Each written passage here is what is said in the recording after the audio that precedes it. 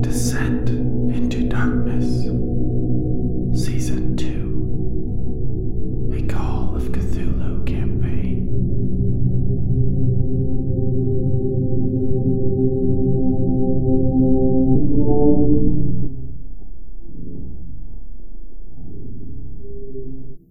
Welcome back to Death Watch's Call of Cthulhu campaign, Descent into Darkness, Season 2. This is episode 18, probably. Our in-universe time is June 16th. Is that right? That's what I got, yep. In the early afternoon still. Before we get into it, let's go around the table and have our investigators do an introduction of their character, perhaps their current thinking or state of mind. All right. Hi, I'm Chris. I'm playing Johann Mueller, retired history professor, and I'm currently looking forward to seeing Travis reenact all of Hamlet.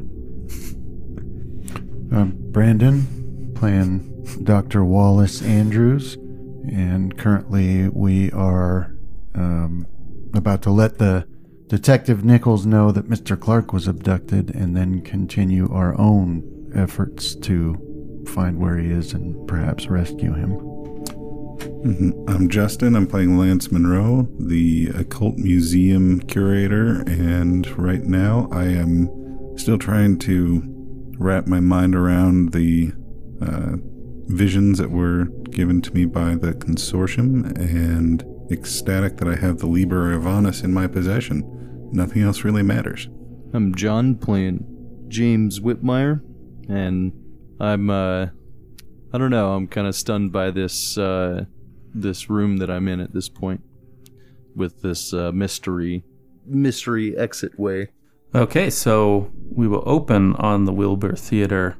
We will go down a hallway somewhere within the structure where Whitmire is looking into an empty room except for a table upon which is something like a steel safe.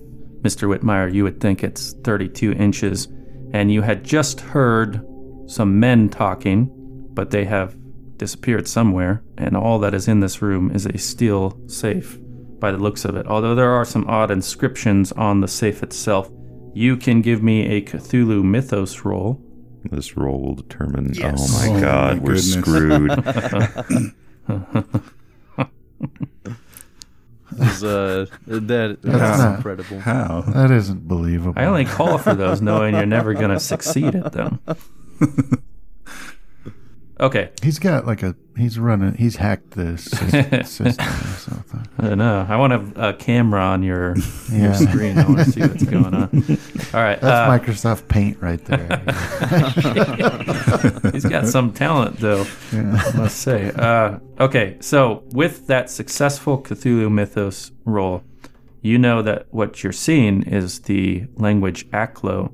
Not only do you have a glimpse of it in your memory from when you, shall we say, mistakenly received a letter to Mr. Monroe all the way back in Lima, in which Merriweather had included a photo of these Aklo symbols, but you also are remembering something you read recently in the book Nameless Cults, which described the importance of Aklo when it came to using mysterious abilities. And now some context sort of comes together for you, and you remember a section in your skim reading that talked about a particular artifact called a gate box, in which sorcerers could use to travel from one location to another, and the time or the distance between those places wasn't a factor when using these gate boxes. So you realize that if Nameless Cults was correct, then what has happened is two men have entered this gate box and they've gone to who knows where. What would you like to do? I'd like to check around it and maybe see if I could move it at all. Yeah. So give me a strength roll. Nope. So yeah, you realize you can budget, so you lift it a little bit, but really it'd be like lifting a safe of that size on your own. So you would need help or at least a dolly to effectively move it. Yeah, and that's kind of what I was wondering. Like, is it just this appearance for for appearance sake, or is it actually the safe that they, I guess, created into a gateway? From what I'm understanding. Well, an assumption you can make by what you read in the Nameless Cults is what he had described in that story, the author, was at least on their side of the gate box, that it had been the coven's, it was like a wardrobe, right? So kind of like the Lion, the Witch, and the Wardrobe. They would enter one side of it and come out, deep in the English countryside to where they could perform their ceremonies in secret. So the form of it perhaps is chosen during its construction. And this has all the trappings of a regular safe, including it looks like it has a combination lock to open it. You don't really see anything mystical in that end of it. In fact, you think maybe on a good day you could even pick it and open it. Today's not a good day. You were close. You think with a little bit more tampering you might be able to do it. Well, the other part that I'm not sure of is, I guess, if I just open this, is it going to activate? Is it still going to work as a gateway, or am I going to open it as an actual safe? I think I would need somebody with a little bit more knowledge in these things. So what I'd like to do is go find that, I don't remember if I took it off or not, that usher's or waiter's uniform or jacket, and go out and find Professor Mueller. Okay. Under the guise of an emergency telegram for you, try and get him to come back here. Well, if memory serves, I believe you still had that coat on because you had ditched your original coat to appear as a workman, carried that thing in, some item, and then you saw that coat when you wanted to go elsewhere. Does that fit with your memory? I just couldn't remember if I'd put it down or something, but... All right, so while you're considering the gate box before you and planning to go find Mr. Mueller, we'll switch over to inside the theater itself, where this playhouse, the Wilbur Theater, seems to be running a fairly standard rendition of Hamlet. Except for the fettered spirit on stage? Yes, except for the glowing, yellow-eyed ghost appearing as dictated by the play. You're not certain as you watch him appear whether you're actually looking at the corpse or not. It could actually just be a very thin person. There's a high level of makeup on this person. But anyhow, while the performances are standard, perhaps even subpar, the floating apparition of the late King Hamlet never fails to get the crowd's appreciation. It's not clear how these acts of levitation are achieved, as you don't see obvious wires or other suspension devices. But then you get a little ways through the play and they have an intermission, at which point an usher approaches you with a note. And right behind him, you see James Whitmire walking up as well, looking for all the world like an usher at the Wilbur Theater. I'll take the note, Donkashon, to the usher, and I'll open it. So it says... oh, man, I need to get back into Casimir thinking. You just don't read parchment. All it takes is 1 point of sanity loss. All right. So it says, while we understand and respect the power of human curiosity, you must stay the course, Mr. Mueller. Please focus your attention on the scapegoat and leave these other matters to those with understanding. As a courtesy, the manager has been instructed to meet with you and is waiting in the foyer now. Please enjoy the rest of the show. But then you're there, Mr. Whitmire. All right, so I'll, if there's people around, I'll say that, sir, I'll ask Professor Mueller, as I have a very important matter for you to attend. If you'll please follow me. I'll look at him for a bit, and then I'll kind of hand him the note. Okay. So, yeah, same Same thing, Mr. Whitmire. And while he's reading it, I'll start to kind of stand up and start leaning on my cane. Yeah, if you glance around the auditorium there, now that the house lights are on, you can see that trio of what you would expect are consortium members. Now they're looking at you. And whether or not you want to be stealthy about your glimpse, or if they catch you looking, then there's just a tip of the hat, right? So yeah, I'll return that. yeah. All right. So reading this, I'll quietly tell him that I found a gate box. Is that right? Gate box? Yeah. Yeah. So as I read about it in one of the books from the keep getting these two mixed up. It's not the Rupert Merriweather one. It's The Nameless Cults. Yeah, the Silver Twilight's library. Yeah, you found it on top of the bookshelf at the Hermetic Order of the Silver Twilight. Not on the bookshelf, but literally like on top. But I think that, well, I know that it's active because right before I went into the room, there were two people in there, at least two people in there talking. Well, unless you plan on to activate and go through it, I don't see too much reason to stay here more than necessary. I already know that this is indeed a place where a corpse has been fettered, or a soul, as evidenced by the glowing eyes of the ghost that was on stage. Yeah, and you are also trained now to pick up on that sensation at your temples, kind of like the beginnings of a headache, but without the pain. And you had gotten that too, Whitmire, although I don't know if you had understood the association. But one thing that does occur as you spend time here is it fades to zero, basically, after, 10 minutes or so of being around it. Same thing happened in the park and in Corbett's house. And for certain that this establishment is indeed built on a ley line. So we have our proof that we need, as far as any proof of the occult needs to go. Okay. So I guess, do you want to go talk to the manager? And what are they talking about? What the note said something about a fall guy, right? That would be something you're not aware of. Yeah, that's what I'm asking Mueller about. I was like, yes. If you don't want to check out the gate, that's fine, and I don't want to spend more time here than we need to. Do you want to go talk to this manager? And I'll look at the note again and say, what are they talking about a fall guy for? I had meant to speak to you about that, John. In order to obtain access back to, was it Boston? Is that where I am? Yeah. Back into Boston, I had to cut a deal with the consortium.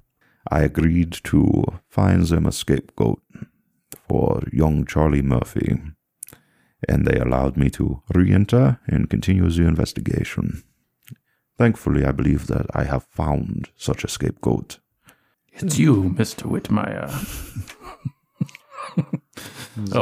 Quiet part out loud. Sorry about that.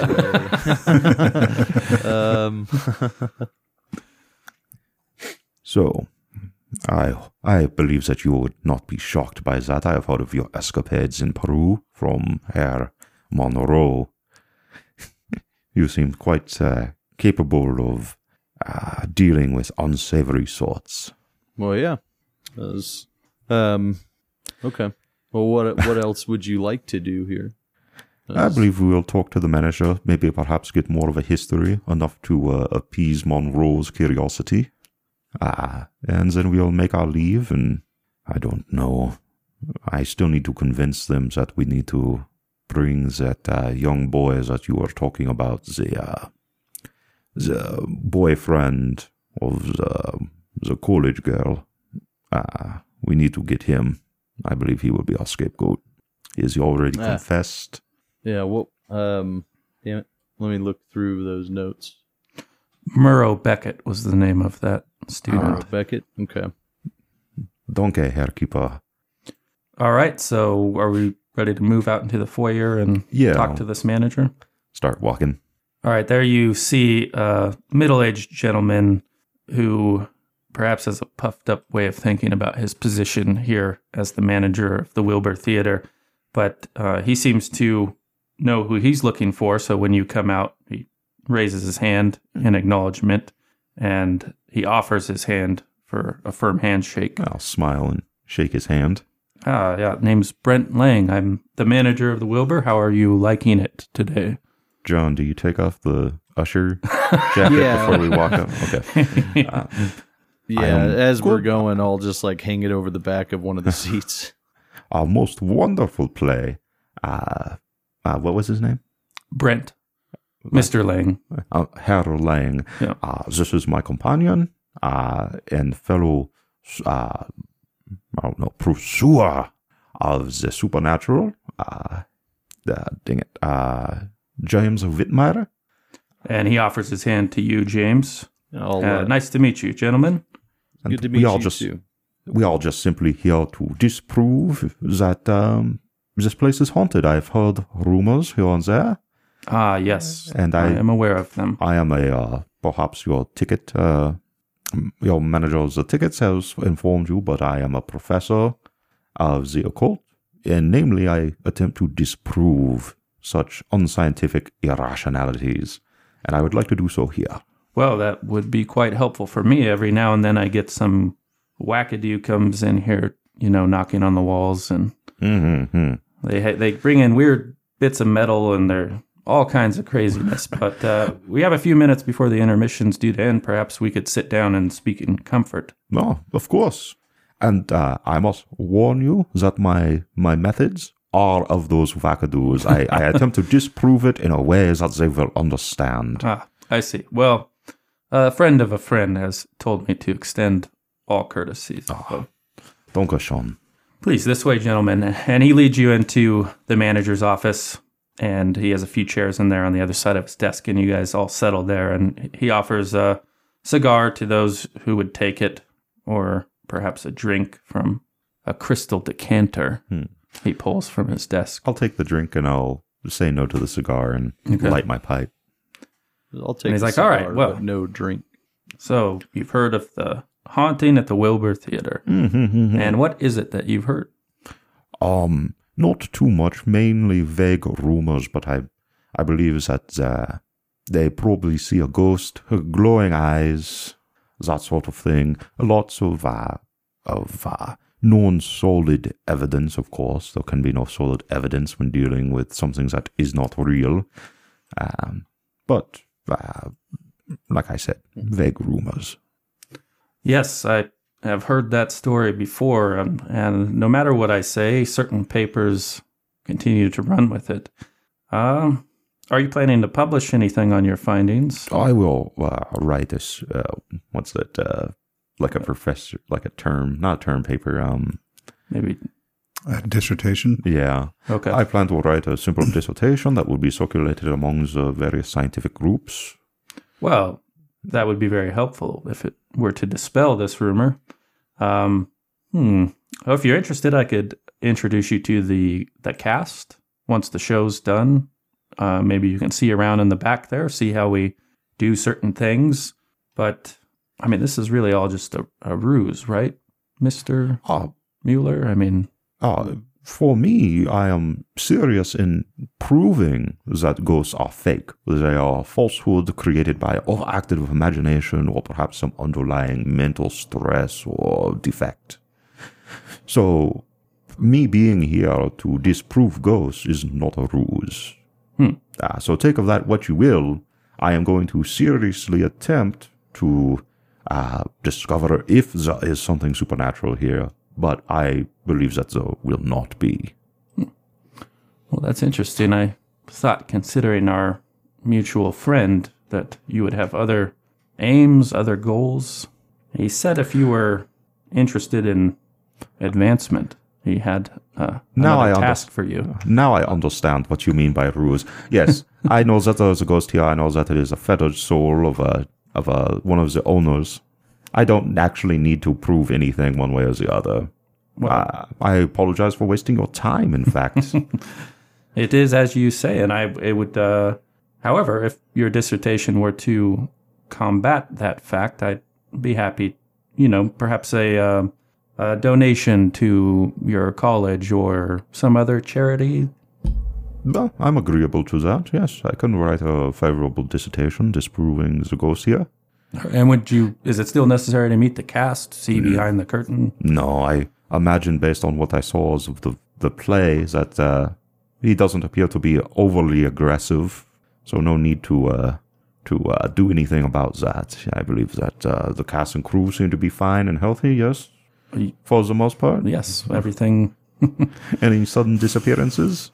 Oh, no, of course not. Nothing like that. Then he is not like his other kin and his ilk. Yeah. No. Any missing earlobes, perhaps? Eccentric, but Etc. no harm is being done. Not in the long term, anyways. I'll give him my smile. We are all a little eccentric sometimes. There was one other matter, though. Our mutual friend is always trying to see what his associates are up to and perhaps make room for advancement. Mm-hmm. If you're interested, and he pulls out an envelope that's unmarked, apparently the calculus has been done, and a person, sorry, he said you would know what this would mean, can safely be removed from the board. He said not to open it here, it's for your consideration only, that you would know how to do that, or perhaps a companion, Mr. Monroe, would know how to do that. Of course, this is just an offer. It's not a requirement, but I have it here if you wish it. I'll take it and I'll put it in my attaché. Okay. Yes. Unless you have anything else, perhaps we'll finish your cigars and our drinks and my bowl, and we'll make our way out if you apologizing again for wasting any of your time. Oh, okay. Yeah, no, it's no problem at all. We're working together on this. And you're not going to stay for the rest of the show? No, I believe that I have seen more than enough. I was mainly here for the ghost. And I'm sorry again for putting you through this dog and pony show. Oh, don't mention it. Please, it was my pleasure. And he stands up, shakes your hand, and escorts you guys out of his office. So from there, what would you like to do and where would you like to go? I want to go to that back alley and see if my vest is still there. Yes, it is. So, Herr Wittmeier, I've been meaning to ask you, did you have any dreams last night? Or what is their name? Nashed in common thought? Perhaps? I did have a dream. Wunderbar. They said that I was worthy, and they gave me... Johan's eye begins to twitch when he hears that one. They said they gave me 3 gifts, 4 if you count the dagger, and then I started my journey through a forest, overcoming every obstacle seamlessly until I got to a village. Oh, really? That's most wonderful, Herr Wittmeier. Good for you. I don't know what the point of that was, though, because I'm still trying to work it out. That is very dangerous, Wittmeier. You are entering a realm of deeper slumber. That's what the gate was. Yeah, that's what they said, too, is that... And I just don't know what I'm supposed to do there. How much do I know? Can I basically freestyle? You go with whatever you... Because I don't know too much in real life either. But anyway, So I'll keep it simple for you, Wittmeier. It's real. What will happen there is real. You must be very cautious. Or you will not wake. Do you understand me? I understand that part, but what is the point of being there? Time passes different. There's things that can happen there that cannot happen here. 1,000 years could pass in the dream, and you will wake up and no time will have passed except the night's sleep that you had. It is a very, very special place, and very dangerous. Did I take myself there? No. We believe that it was the dream castle that allowed us to perceive the stairway that led to the gate. I see. Okay. Herr Monroe will be experimenting tonight. I believe he will be smoking with us. Unfortunately, I worry because Herr Andrews and myself were not found worthy that we might not be welcome back a second time unless we have achieved the necessary enlightenment. Well, so you guys didn't get to pass the gate? 9. So should I smoke that tonight too then? It might not be necessary for you to partake of the Dream Castle anymore.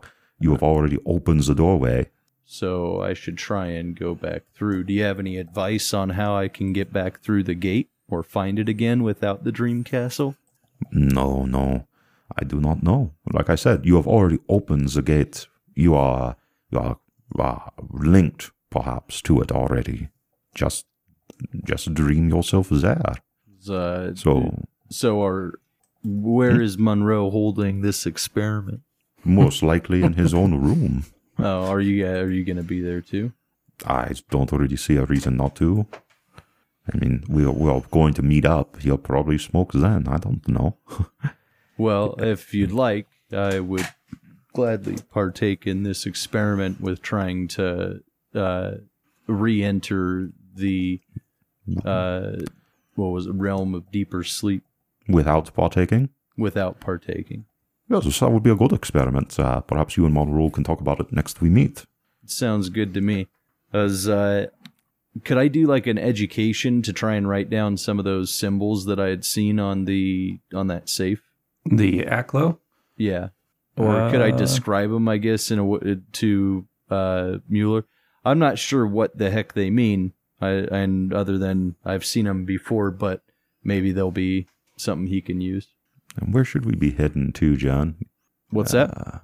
Where should we be heading to? Also, we need to take care of that. I think that we were doing this, and then there was supposed to be a dinner that we were going to attend. Okay. Yeah, so you guys would be a few hours away from this dinner. Yeah. So let's actually pause on you guys, and we'll zoom over to the Hermetic Order of the Silver Twilight Lodge Hall, where Mr. Monroe and Dr. Andrews had just sent off Dr. Call to go interview Wallace Bowers at the Danvers State Hospital for any information about who was the true culprit of this ritual. And he has gone off, and Dr. Andrews had resolved to send off a few telegrams, but at that moment, while you guys are in this waiting area, this reception room, where you could speak privately, the door bangs open, and in walks Logan Terry.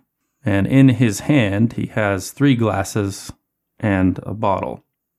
And he has a very faux cheerful look on his face. You can see there's always that underlying thread of tension or perhaps anger that is there whenever you look at him. But he says, my favorite little tin investigators, what are you up to?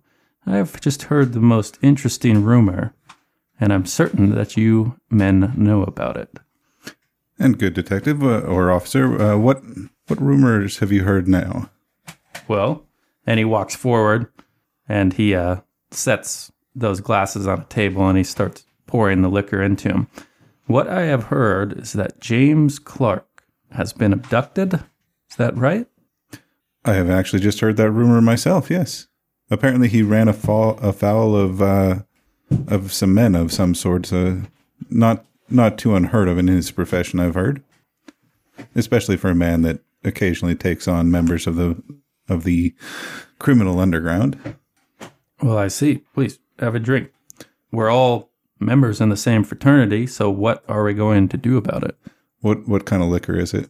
It's scotch, we'll say. Okay. I'll wave off the scotch and say I have my tonic right for now, and I appreciate the offer, though. Well, of course, you would have your tonic. What about you, Dr. Andrews? Please, yes, I'll take a drink.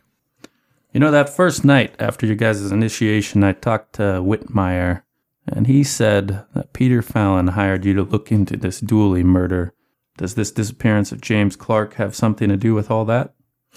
Having just heard about the abduction myself, I truly can't say. Oh, come on, Mr. Monroe. What is with the reluctance? No, I honestly cannot say whether or not it had anything to do with this. As I have told you before, I investigate things, matters of the occult, and you told me to leave this one alone. But I have my suspicions that you did not. Well, I follow the leads wherever they go, and you sent me up to Harvard. It turns out that some of the boys you had mentioned one boy had gone missing, that he had several friends that were meddling in matters of the occult, and that one of them, or many of them, had problems with the Dooley man. So you're saying it's my fault? You kept your nose in it. No, I'm just stating that you pointed me down a path, and that path eventually led back around to Dooley. That'll do, Mr. Monroe. I'd like to hear from Dr. Andrews. What are we going to do about this? We can't just let one of our brothers be picked up on the street. Blood. Right you are. We must do something about this. I suggest we contact the police. Well, who do you think nabbed him? It's difficult to say, but... But I know exactly the two. But yeah. But I believe it was Quinn, Doyle, Percy, Sweeney Byrne, and Quinn Doyle. Oh, I see. Men whom I've had an encounter with previously. Well, they attempted to threaten me, only to discover I don't threaten so easily. I'll give him a hard look. Is that right? Well, contacting the police would make sense. It'd be a real handy way for a nice written report to see itself into whoever kidnapped James Clark's hands. Then they know exactly that we were onto them. What else you got? Well, you're not suggesting that there's any corrupt members of the police force, are you? I am suggesting that. What would they look like if we were able to find such corrupt members of the police force? Well, I'll spin a little yarn for you. For the last 5 years, I've been trying to pin something on Francis Walsh that would put him away for good. We were close a few years ago, and then a police strike happened. When I saw which way the wind was blowing, I kept working. Men I worked with for years looked at me like a betrayer when I crossed the picket line, as it were. 1,500 cops go on strike for 4 days, and it's all mayhem on the streets of Boston. Then they're all fired and replaced, lickety-split. What do you think happens to an ongoing investigation at that time? What do you think happens to evidence? Every lead and angle we had dried up in the space of a weekend.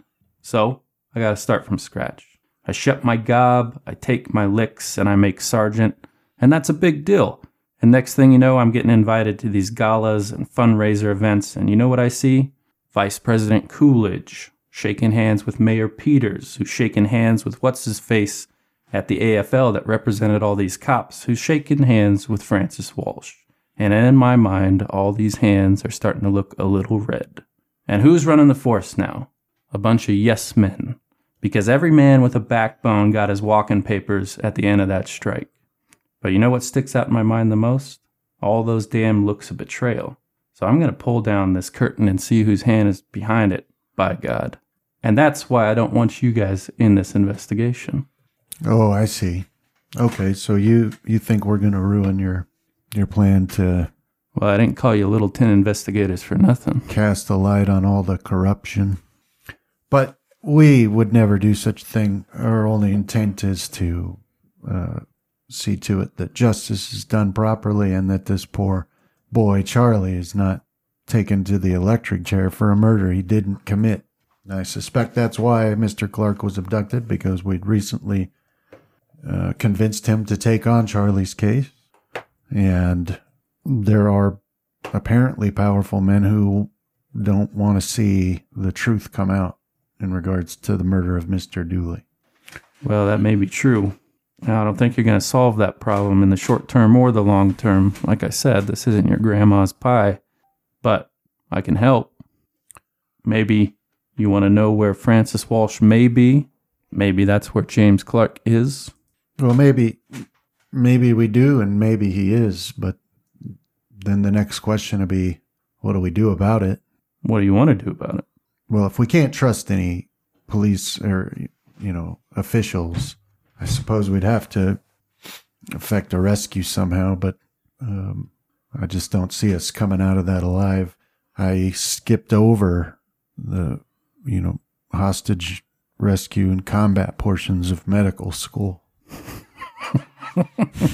I'll laugh and cheers him at that. Good show, Doctor. Good show. Well, yeah, that makes sense. There has to be somebody to whom Francis Walsh must answer. There has to be some level of government where there are those that are not in his pocket. Well, that answer I don't know. Francis Walsh is up there at the highest levels with, Mayor Peters or anybody else. They're all on the same level as far as I can tell. But, it may not be as difficult as you think. He's a smart guy. He's not going to be there, interrogating James Clark himself. He's just going to have his men get the answers or convey the message or whatever it is he's trying to do. And if they don't know anybody's coming, maybe you just, a few guys who are tough, come on. Yeah. Unfortunately, I know very few of those types of men. Hold on, Mr. Monroe. He wasn't talking to you. You may speak now. Unfortunately, I don't know very many of those types of men.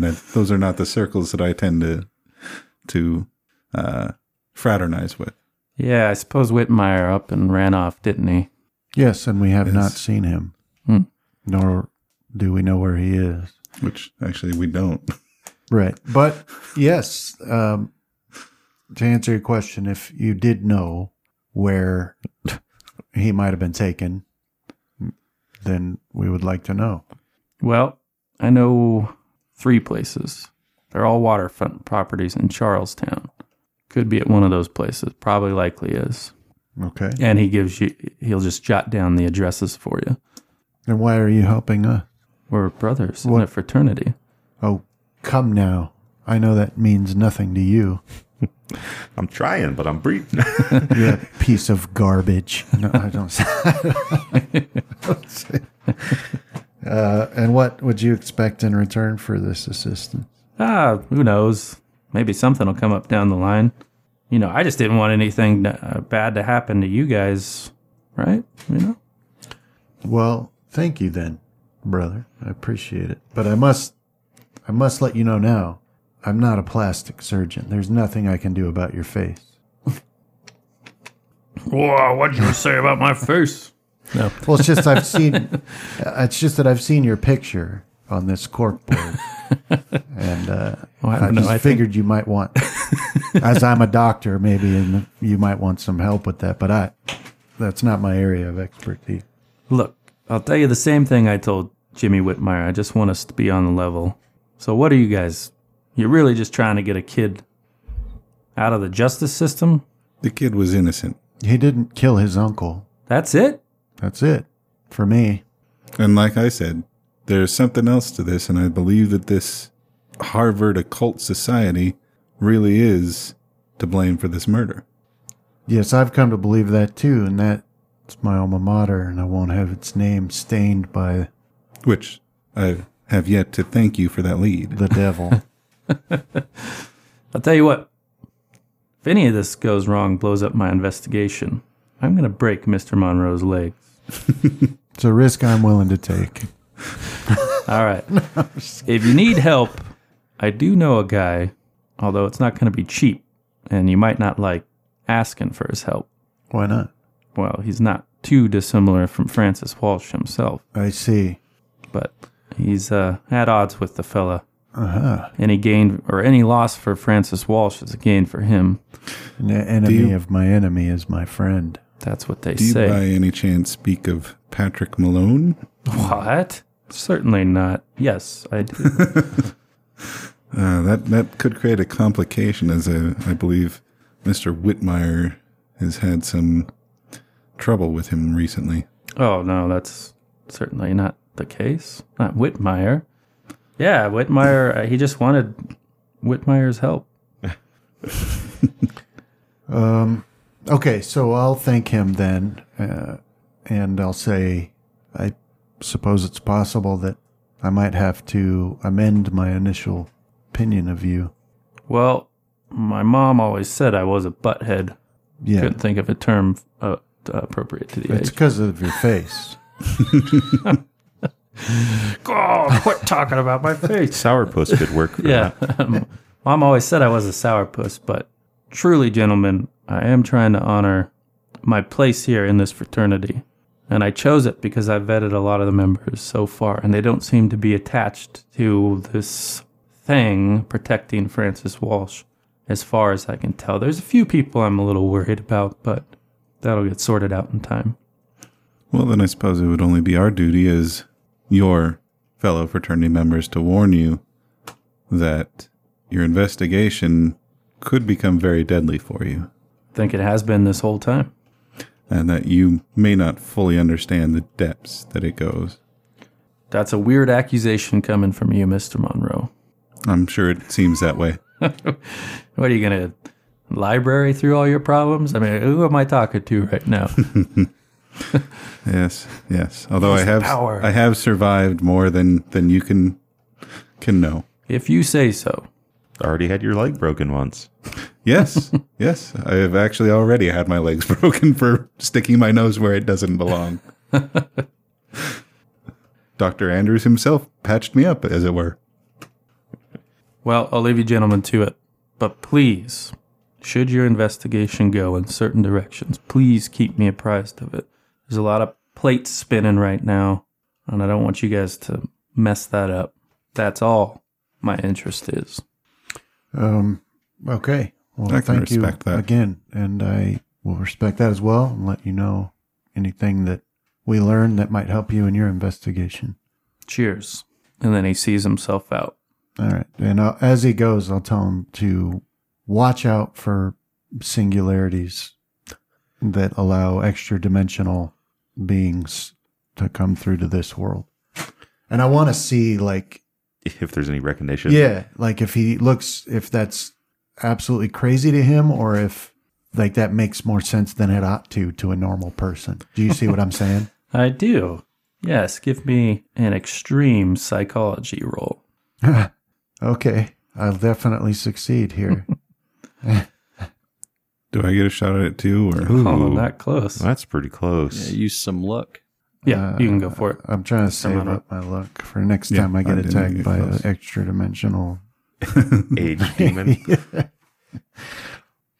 If he shows any reaction to it that seems unusual, you don't pick up on it. He kind of like blinks at you and he's like, I thought Monroe was the kooky one. What do them words even mean? Singularity? What are you talking about? He goes to New York. All right. Yes, he exits the scene and there you guys are. And you said you wanted to amend your plans, Dr. Andrews, Mr. Monroe? Yeah, well, if we've got these addresses, then it's time we get in contact with some muscle to help us check these places out. I think Whitmire knows people, and Finn McCracken. And perhaps even Detective Nichols. And Detective Nichols. Well, you guys do know that you're a few hours away from meeting with Nichols for dinner. I've really been struggling with how, because a lot of times we won't think of it ahead of time, like when you're going to get back together, how you're going to stay in touch with each other. So we can just always retcon it. We can be like, well, I'll say that I told Mueller that I was going to be at this place after I went to the library. And so he can send off a telegram and we'll just have that in the air unless you guys say otherwise. Whoa, Monroe, we need to remember to go back and put the note. Well, I was going to stop by my museum anyway, so we could say Which that. is the center for all telegrams in Yeah. Boston. Yes. Yeah, so, I'll say, well, if we have nothing else to do, I have something I would like to stop by and speak to my assistant at the museum, and perhaps there is a telegram of some sort there. Okay. Do you want me to go with you? Yes, might as well. Okay. Or did you want to have an agreement to meet there after your investigation into what you looked into, Mueller? Yeah, I'm fine with going back, meeting with them. Okay. Just depending on how much time we had before the dinner. You guys, it kind of makes sense. So let's split off, look into these matters, and then we'll meet back at the library, and then we can catch a ride out to go to this dinner or whatever. Yeah. But you'll have some time while you're at your museum. Okay. So we will flash there unless somebody wants to do anything. Is Lamar's shop on the way? He's right near my museum, right? I just want to stop in and see if he's okay. Yeah. I pull out my gun and start blasting. Yeah, you guys, you and Dr. Andrews can stop on the way to your museum. But yeah, I'll just mention Dr. Andrews. This young man helped Johan and I out yesterday, and he seemed a little bit distraught by what we had uncovered, and so I wanted to check and make sure that he's okay.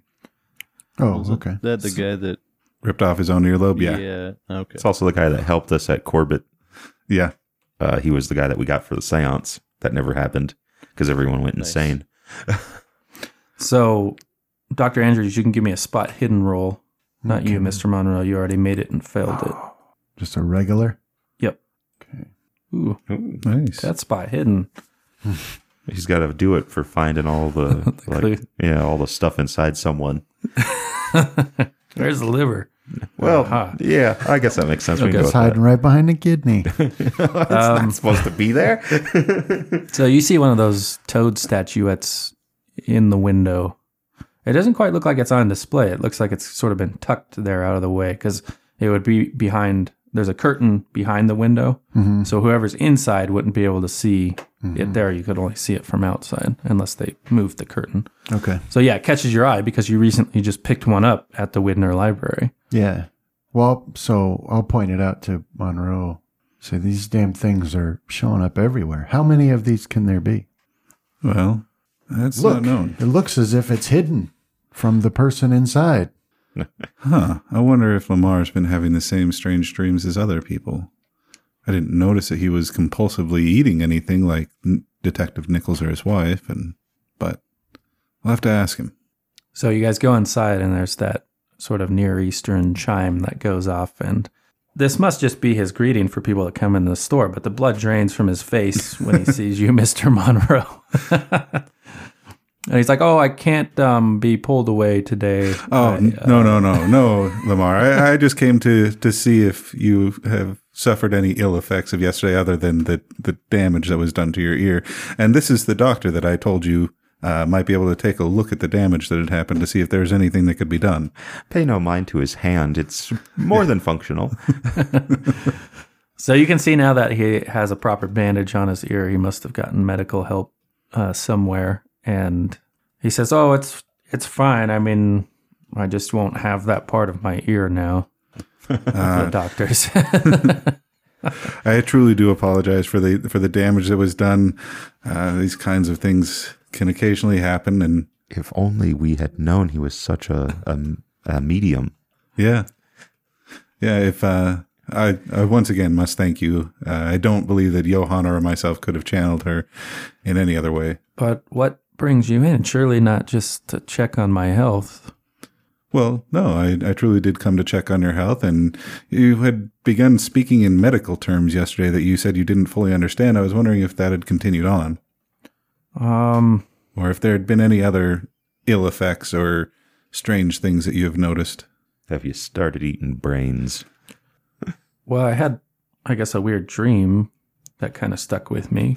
And I'll describe the hill and the windmill. I just can't, Mr. Monroe. I can't do this anymore. It's taking such a terrible toll on my psyche. How could you possibly know what I dreamed? Well, actually, my good friend, the doctor here, pointed out a small statue that we have found recently may be causing those sorts of dreams. If you don't mind, and I'll go to the front window and I'll pull the toad statue out. Did you find this and place this there yourself? No, I've never seen that before, although it is quite arresting. What is the nature of this statue? It was part of an ancient Native American cult that seems to have resurfaced in Boston recently. What is this made of? Do you know? I'm afraid I don't know the full measure of the statue yet. So looking at it, it looks to be more in your variety of the more ancient ones. So this one you think is probably constructed out of flint as it is nearly the copy of the original one you came across. Okay. But I'll say, yes, if you'd like, I can take it from you and see if that helps with the dreams. Well, I'm not. Or if you're interested in keeping it, then you're more than welcome to. It does seem kind of fitting for my store. It does. I have one of them in my museum. And you say this thing is causing this dream? That's what we associate it with. Every time we find someone that has come across one of these or found one, then they seem to share in a similar dream. And odd cravings. What else does it do? Well, Kind of shaking it. by any chance, have you had any strong cravings for any certain food types or even things that aren't food? Like hair. No. What's this guy's name? Lamar. Say, well, that's good. We recently met a young woman who craved eating little metal objects and gorged herself on them to the point where she made herself quite ill. And then at another time, there was a librarian that came across one of these statues who started eating the papers of the books. And Violent expulsion would be a good term. it would be, yeah. But I don't want to terrify the young man anymore. No. We feed on his terror. It's you good. feed on his terror. Johan does. No, I think I actually do too. Yeah. On second thought, perhaps you should take the statue. If I will take it to my museum, if you change your mind, I'll be happy to let you have it back. Or should I keep it? Lamar, do you know how that statue would have gotten on your windowsill? I don't. I certainly don't remember ordering it or buying it from anybody. But, I only hear from 9 to 9, Monday through Saturday. Another possibility is that everyone that we've noticed that has found one of these seems to have had some encounter with a stranger with a lisp of some sort. And some have mentioned that his shadow doesn't appear to be quite right. Like something seems to be off with it. Have you had any customers like that come into your store? Well, I can't say anything about a shadow, but I do infrequently. A man will come in and he gets various supplies for things. Perhaps if you give me some time to look through my records, I can look what kinds of things he gets. But I would describe the way you describe this lisp. He wears sort of like a fedora type hat. Yes, is that right? Yes, and kind of has a raspy intake of breath before he speaks. And it's every month or every other month I'll see. Yes, of course. And if you don't mind, and I'll show him the cover of the grimoire. And I'll say, by any chance, do you happen to have a copy of this in your store? Yes, that's a great book. Yes, I keep a lot of those. I have this one for myself, but I have a friend that I would like to get a copy for. Oh yeah, sure. Let me show you what I have in stock. And he takes you over to the book section, and there you see he has a few copies of it, but they're all more recent, right? They're none of they're more modern binding and such. So okay, I'll look for one that's roughly the same size that might fit into this binding. Okay, give me a luck roll. This one's soft bound. And this is the Liber Ivana? I don't know what that just did. Is that the book we're talking about? He has another cover on it. It's like the Great Grimoire. The Grand Grimoire. Grimoire. I think something must have happened. Is it because your luck is still an extreme? Or no? No, I took off the extreme. That is odd. You definitely got it. What's all this gibberish from? It's probably a run over code from whatever's going wrong with this. This is brought about by John Hacken, the program It's to not get doing it to mine. Here, let me try No, it's just That one. Do you have edit mode on or anything weird like that? No. Well, in any case, it looks like you originally rolled a 4. So yes, you do find one that fits the dimensions, although somewhat roughly, of the Liber Ivanus that you have. Okay. Oh, ouch. Yeah, I'm going to... All right, I'm going to save some stuff. I'm holding that. Log out and come back in. I was trying to see what that verbose option was, because I hadn't ever clicked it. Yeah, it gives you the different levels. Yeah, I'm glad I got that one out of the way.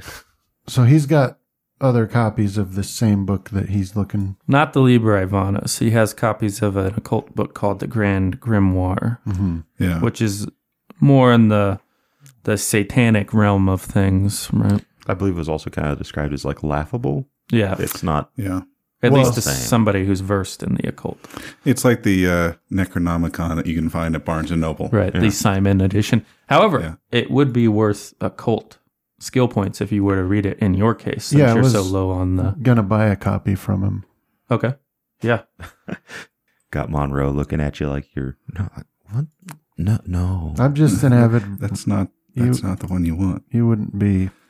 Lamar has decided against giving up the toad statue. His hand has retracted, and he's like, I might keep it after all.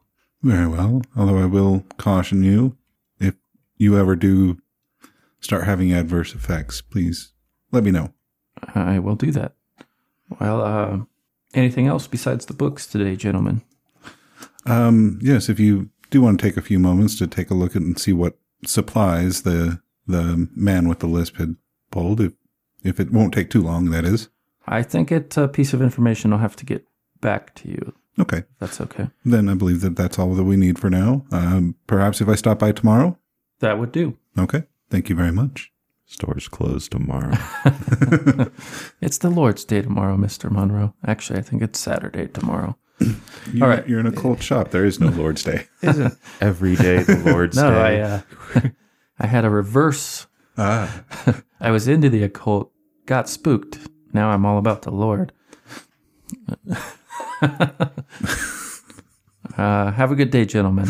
And so off you go to the New England Museum of the Occult, where now all the forces of investigation are gathered in one place again. And is the storeroom going to be the default meeting area? Everyone piling into the store. There's a real meeting of the mind in that room. Well, I believe we had set it up so that like I had an apartment above the museum or something Right. like that. So yeah, you have your... Yeah, we can use mine. Okay. I would like to drop off that picture of the symbol that I had found Oh, right. in For the... Miskatonic University and see if the person that I have that's curating the museum could send that out to have like a silver replica created of. Oh, okay. Yeah. So that would be your Annette? Was that what we named her? I believe that's what we called her. She says, right away, boss. And so there you all are gathered with your varied new pieces of information in the home of Mr. Monroe. I imagined when you first met Whitmire and Finn McCracken there, you had like one of those day windows that faces the street with like a table there. Probably, yeah. Where you guys can gather. So I will pass it over to you. It's good to see you, Mr. Mueller. And good to see you. I went to the public records as you and Herr Andrews asked, and there I happened upon Whitmire. Well, he happened upon me, gave me a devilish start. Well, how fortuitous. We actually have some information. We need to speak to Mr. Whitmire ourselves. First of all, the consortium had approached me again while we were at the library and asked if we had found a suitable replacement, and I told them that we were still looking, but that we may have found one. I'll kind of look over at Andrews while Monroe's saying this. But unfortunately, we had some other poor news that the lawyer that we had found to work the case of the young Charles Murphy was abducted.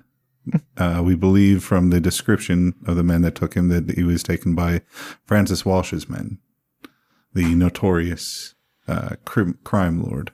Isn't he tied to He is. the consortium? Yeah. He was mentioned in several of the things about either.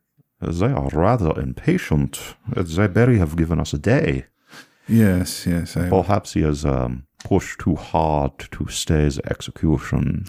Yes, and considering that their plans that they had mentioned were long in fruition, it seems they are a rather impatient lot. Well, needless to say, Herr Whitmire and myself, we did not have a completely uneventful. I, too, saw the consortium again.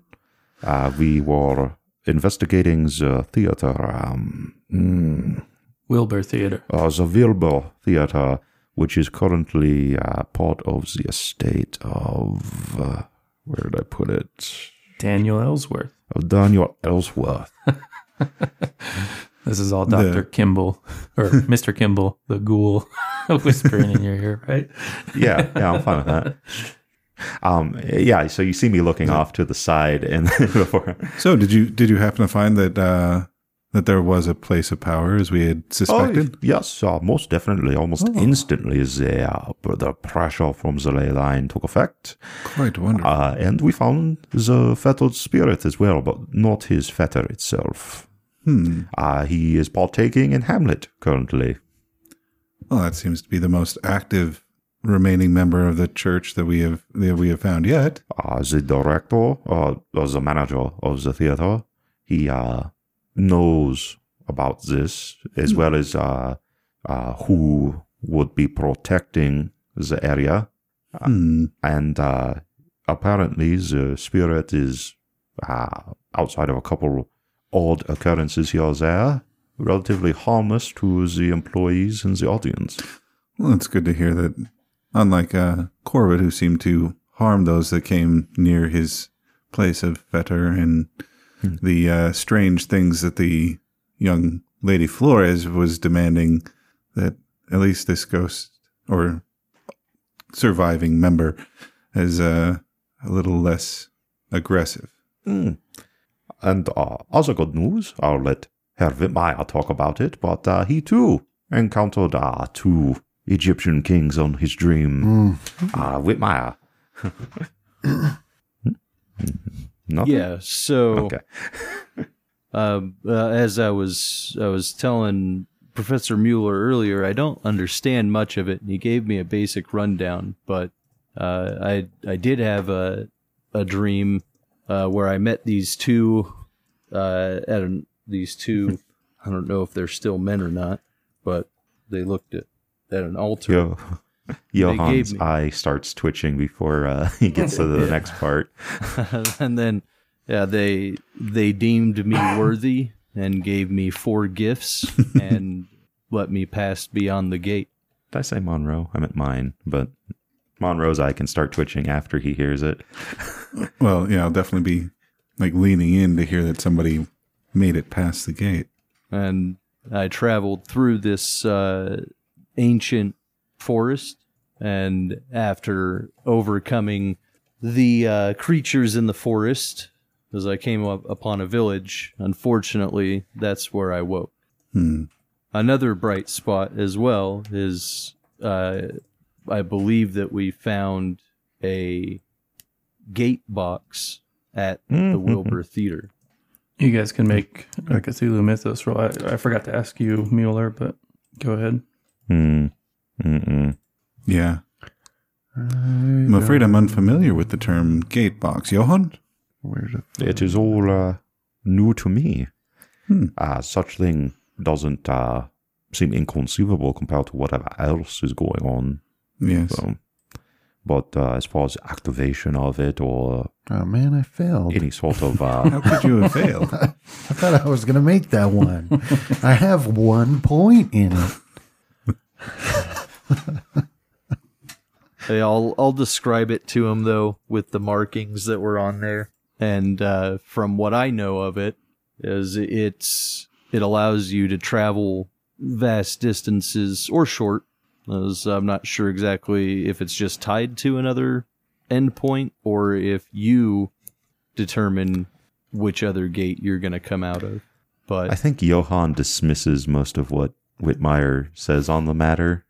Yeah, I'm going to say that's the position you have to take because you Of the fumbled. failure, yeah. But I don't want to quite be just outright rude to him. So, but yeah, personally, Johann doesn't believe anything Whitmire believes on the matter. Yeah, and I believe Whitmire, in his travel over here, scribbled down from memory a few of those symbols that were on the outside of the safe. Is this going to be another time like the Harvard, like the Harvard drawing where it is so horrible that it's unrecognizable? let's find out. Well, that's kind of good. Actually, let's do that same thing.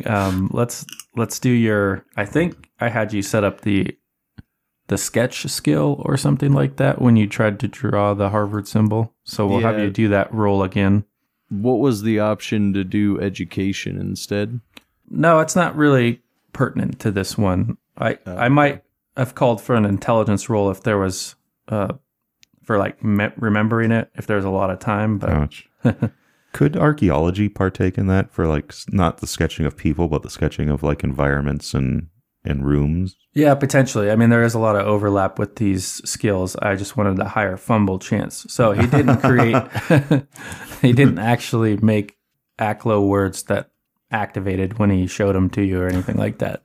They're just not, they don't capture the entirety of it. But it is good enough, to Whitmire's credit, because they're relatively simple, to look like what you have seen. You saw them both in the pyramid in Peru and in that photograph that was given to you by Mr. Merriweather. Would appears as a ACLO in nature. But... Yes, although these words don't quite make sense. Any place that we've seen these symbols definitely have places of high importance. And the consortium is all over the theater, so yes, very likely. Now, I seem to remember that I got the update from Monroe last session about the consortium wanting us to find a... Okay. Yeah, that's why I was still looking at you kind of weird, because you were supposed to be kept in the dark. Oh, yeah. Yeah. Giving your goody good nature.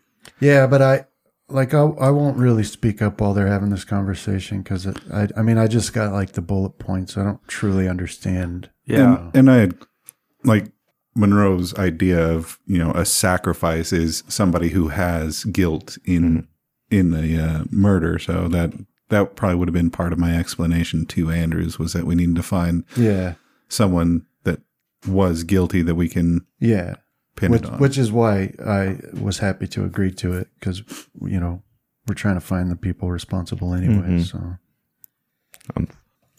Oh, by the way, did you find anything at the Hall of Records about the other members that had passed away? The other member, yeah, they all saw the handouts, but now would be the first time their characters see the other two death certificates for Daniel Ellsworth and William Monroe. Yes, so I guess we can lay him out on the table. Yeah. William Monroe, his estate went to his widow, and they have a son there, William Monroe Jr., I believe, that is living at the estate. I believe that's a name that you might recognize. One of the Harvard along boys. With the widow. And they're staying where? At the estate of the husband, the deceased. Other than that, I know not too much. Yeah, so we were... And then you also got the ones for Daniel Ellsworth and Lily Flores, right? Daniel Ellsworth, yes. I believe that when I inquired, that Lily Ellsworth was not too much mentioned. You got the Lily Flores one from Wayne Nichols. Yeah. Oh, okay. From the articles. Because Whitmire had sent him off to look into that. But that is why I went to the theater, because it was his. It was part of the estate. It was that went to the estate. I had to go to another Hall of Records to have some clerk find that for me. Oh, and Herr Whitmire and myself, we encountered a, how do you say, a tale. A tale. Someone who was following us with the intent of spying. Although I held him at gunpoint. He didn't do a very good job. He was most terrified. Well, congratulations, I suppose, would be in order. I had meant last time to send off telegraph to Betty. Yeah. Because we wanted to find some of the other names to see if it related. And you also had Wayne Nichols looking into that as well. Mm-hmm. Yeah. So I suppose I would have told her how to contact respond, you. Right. Okay. Well, we'll say that your telegram has been sent and it's out there. Okay. Bouncing off the world. Anyway, he was sent with the intent of spying on me. He was there before. He was there when I was exiled permanently from the public library. An interesting story. I will tell you some other time. But anyway, I believe that he was sent by the consortium to keep an eye on all of my movements and actions, and I suspect that he will soon probably be dead or put under some spell and brainwashed away. Or perhaps like the young librarian that we encountered. Very much. Anyway, looking at these death certificates, Dr. Anders, do you see anything interesting about them? I've noticed that they all died of the Spanish influenza. On the same day. On the same day, yes. Let's see. Well, when you had seen him last time, you guys both mentioned that you saw Carl Moore Yeah. and Samuel Blackman as the informant. Yep. Yeah, Carl Moore being the physician. right. So Carl Moore signed all these. I must apologize if I did not get the correct information. Ethan Perkins. No, this is perfect. This is exactly what we were wondering about. I must admit that the second I found that the theater was still owned and around, I rushed to it in hopes of finding another feather. Well, just knowing that it is a place of power means that we know that one is there. I have had theory or inkling about the locations. Perhaps I'll run it past you, Monroe. I believe that the old dreams and They also died at the same time, and their certificates are all signed by this Carl Moore. Do we know who that is? Nope, not yet. I apologize, Professor Mueller. That just really stuck out to me. Oh, Didn't no mean problem. to interrupt. Interrupt. Unfortunately, I forget where I was going. Oh, well, you'll come back to me. You rushed on. Oh, the theory about the places of power, the ley lines. Why would you need so much power to be channeled to you? Well, Enough that it is most likely affecting the dreams of most people in Boston. well, as we had read about in the story in the Liber Ivanis, there was one grand, powerful wizard that was feeding off of the others. Perhaps the only thing I can think of is that these are the worshippers of Yig, and they're attempting to bring about something in his name. I believe that it is summoning. If so, then that is The a question very is, terrifying. which direction is the summoning going? Are they going to bring, will it be Zogua into reality? Or will they be bringing Boston into the dream? It's a very good question. If it is even correct. In a mechanical sense, Justin, you know that when Monroe has come out of these dreams, he has come out with less magic points. So to funnel that into an in-game sort of thing, you know that it's impacted your ability to use that power. Yeah. And everyone has already mentioned that they are usually exhausted when they Right. wake up. So, yeah, I'll say, well, every time we've had one of these dreams, especially as we've ventured further into the dream, we've found our power drained the next morning, moments of exhaustion. Perhaps they are channeling the It is not collective. It is not a summoning, but a siphon. Perhaps their lord or the god that they worship requires this siphoning for his. And other than fatigue, have you have any other side effects? As of yet, no. Although I must admit that on a mental level, I feel drained in a way that I rarely feel in other ways. Yeah, did I point out before that on these death certificates that Samuel Blackman is the informant for all of them? Yeah, you pointed And it that out. he was the one who defended these people when the church was raided. You haven't pointed that out yet. Yeah, Ellsworth and Monroe and Lily Flores, Yes, they were arrested when they raided the church or the Chapel of Contemplation in 1912. But Blackman was the lawyer who defended them successfully, and the prosecution backed away from them and went after Michael Thomas, who was sentenced to life in prison. So Blackman Before he escaped. might be another one to look into. Like he he's something to do with the consortium. And he was also the one that had requested the Dream Castle, correct? That was Mr. X, I believe. Well, Blackman is the person who wanted the Whitmire to get that locket or whatever, the talisman that we destroyed. Or we also say is also Mr. X, right? That his shadow's all wrong. Yeah, they could be multiples, but we believe he's Mr. X as well. Okay. One thing that I wanted to mention, I'm not sure if we're talking about the same dreams or not, but I didn't feel drained at all. I felt 100% fully rested after my experience the other night. No, the dreams that you went into is different. To the best of my knowledge, the dreams that we are speaking of is of a burial mound in Oklahoma. Well, we assume it's in Oklahoma. It matches with the location and I cannot tell. And yes. One place looks the same in this country. Yes.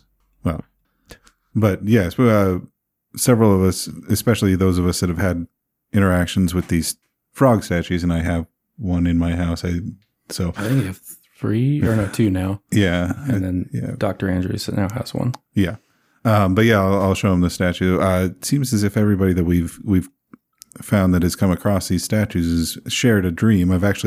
We've actually run into each other in the dream and explored quite extensively the underworkings. The underneath of the burial mound. But everyone that has run across these statues seems to have had the same dreams. Now, Dr. Andrews, as the main character of the story, who's had a unique focus on the actual task at hand, as this occult talk is, how's that affecting you? You know, you've kind of had this bone in your jaw for a while now, and you've been pretty focused on it without getting too distracted. Yeah, everyone. Yeah. That's not a judgment, of course, by the way. But probably should be. We've definitely gone off on some tangents. Well, I mean, like written in the journal, like that he hears these conversations and he listens to them. But for him, it's like every time he gets to the point where he can start allowing himself to disbelieve occultish stuff, supernatural stuff, something happens that forces him to accept that it's real. But now he's like, that's like a thing that's chasing him, and he's running from it, not because he doesn't. I don't know quite how I will come to grips with all of it. And so I'm focused on the task at hand, not only because I care about Charlie and don't want him taking the fall for this murder, but also because it's like a distraction from having to really make a decision for himself, how he's going to approach all this occult stuff, right? Because it's like in the real world, in the professional world, he knows what he's doing and he knows what he's about.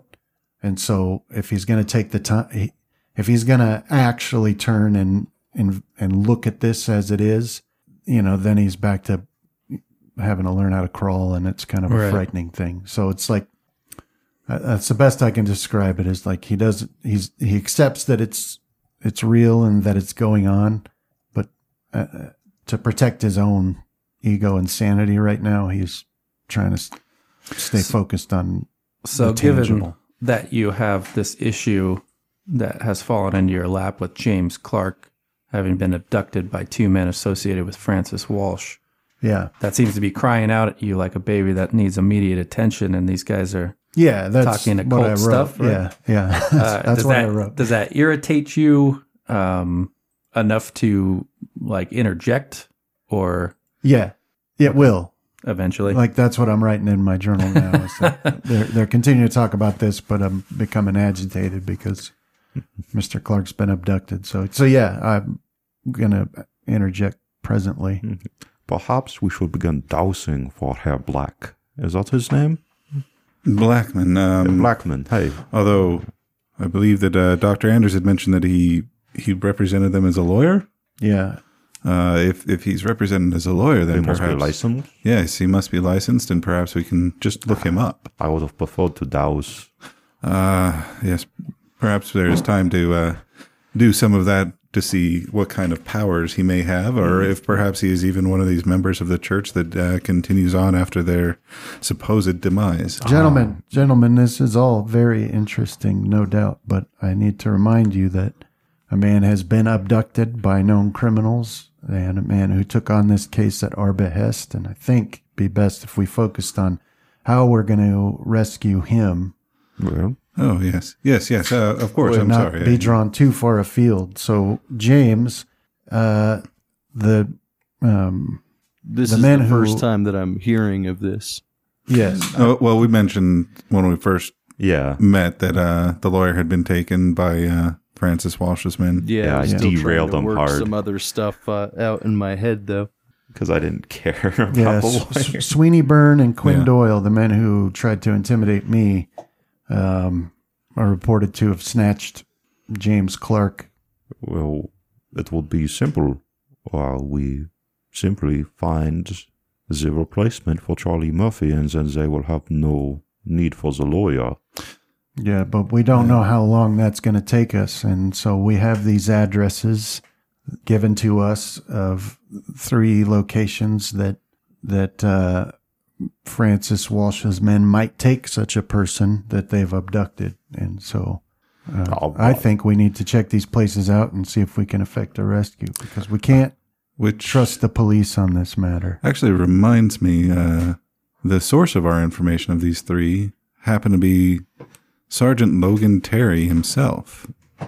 He came to us after we had our meeting with Dr. Call and sent Dr. Call to go speak with the young mental patient that had been pulled from Harvard after his contact with with whatever occult rituals they'd had. But he claims that he has been working on a case secretly for many years to bring down what I actually assume now to be the consortium. Mhm. And while I believe that any cop would be in over his head on that. yes, I agree, but he did give us the locations where we might find the good Do you perhaps Lawyer think Clark. it's a trap? That remains to be seen. perhaps. That Logan Terry's about as dirty as they come. Well, I certainly shared your opinion up until this conversation. He was very I did get the convincing, wasn't sense he? that he was telling the truth, Hmm. and that his primary concern is that we not jeopardize his own undercover investigation. but in any case, he had mentioned that perhaps using Mr. Whitmire's connections with one Patrick Malone to gain some assistance might be in order. And it had completely slipped my mind once I began talking with the good Mr. Mueller. But Mr. Whitmire, is that something that you might be able to assist us with? So, what is, I guess, I'm trying to decide if I know whether or not Patrick Malone would actually try to take on Francis Walsh. Well, let me make one correction. Logan Terry offered to put these guys in contact with Patrick Malone. He said it was a pity that Whitmire had disappeared and you couldn't use his understanding of the world, the criminal underworld. But not directly. You know that Patrick Malone played second fiddle to Francis Walsh when it came to bootleg liquor and the prior trades before liquor was outlawed. So, but he might take an opportunity to hurt him in some small way, especially if he doesn't have to do it directly. Say, if he could send some muscle that he's not too attached to or something like that, he might go in for it. Yeah, that's so. I was having kind of a similar idea of trying to hire some street toughs and then make Malone aware of it that these 3 places were going to get hit and do with that information what you will to increase your own power.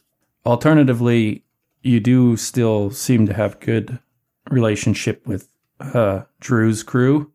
You know, the 4 guys you met at the beginning of this scenario. I think it was the second session, maybe. Yeah, when you were asking.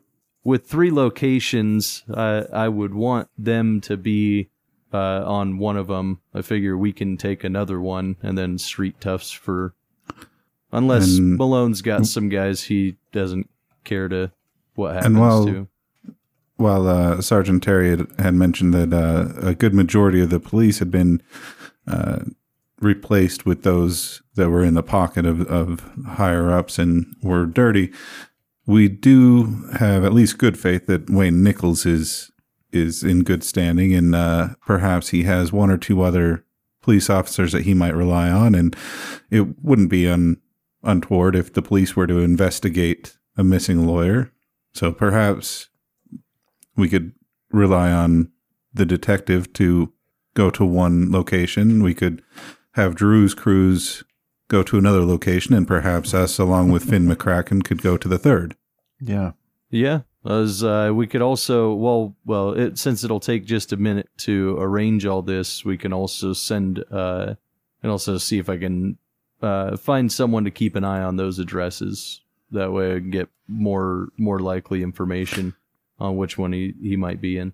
As much as I disdain the use of children, we do have some very innocent young men that are more than happy to assist us in this manner, and perhaps they will avoid suspicion where, you know, someone hanging out in a car across the street might draw an eye.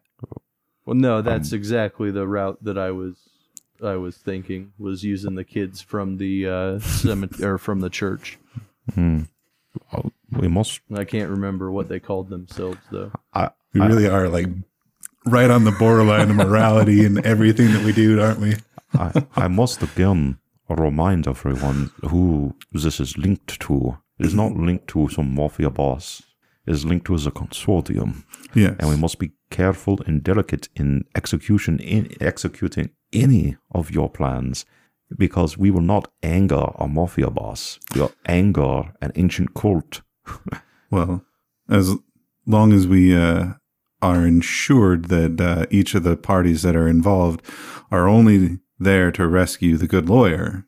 I again iterate that the best way to save him is to offer up a new sacrifice in place of Charlie Murphy. Well, even if we find a sacrifice, we need to have the lawyer there to make the case to sacrifice the young man. I do not think so.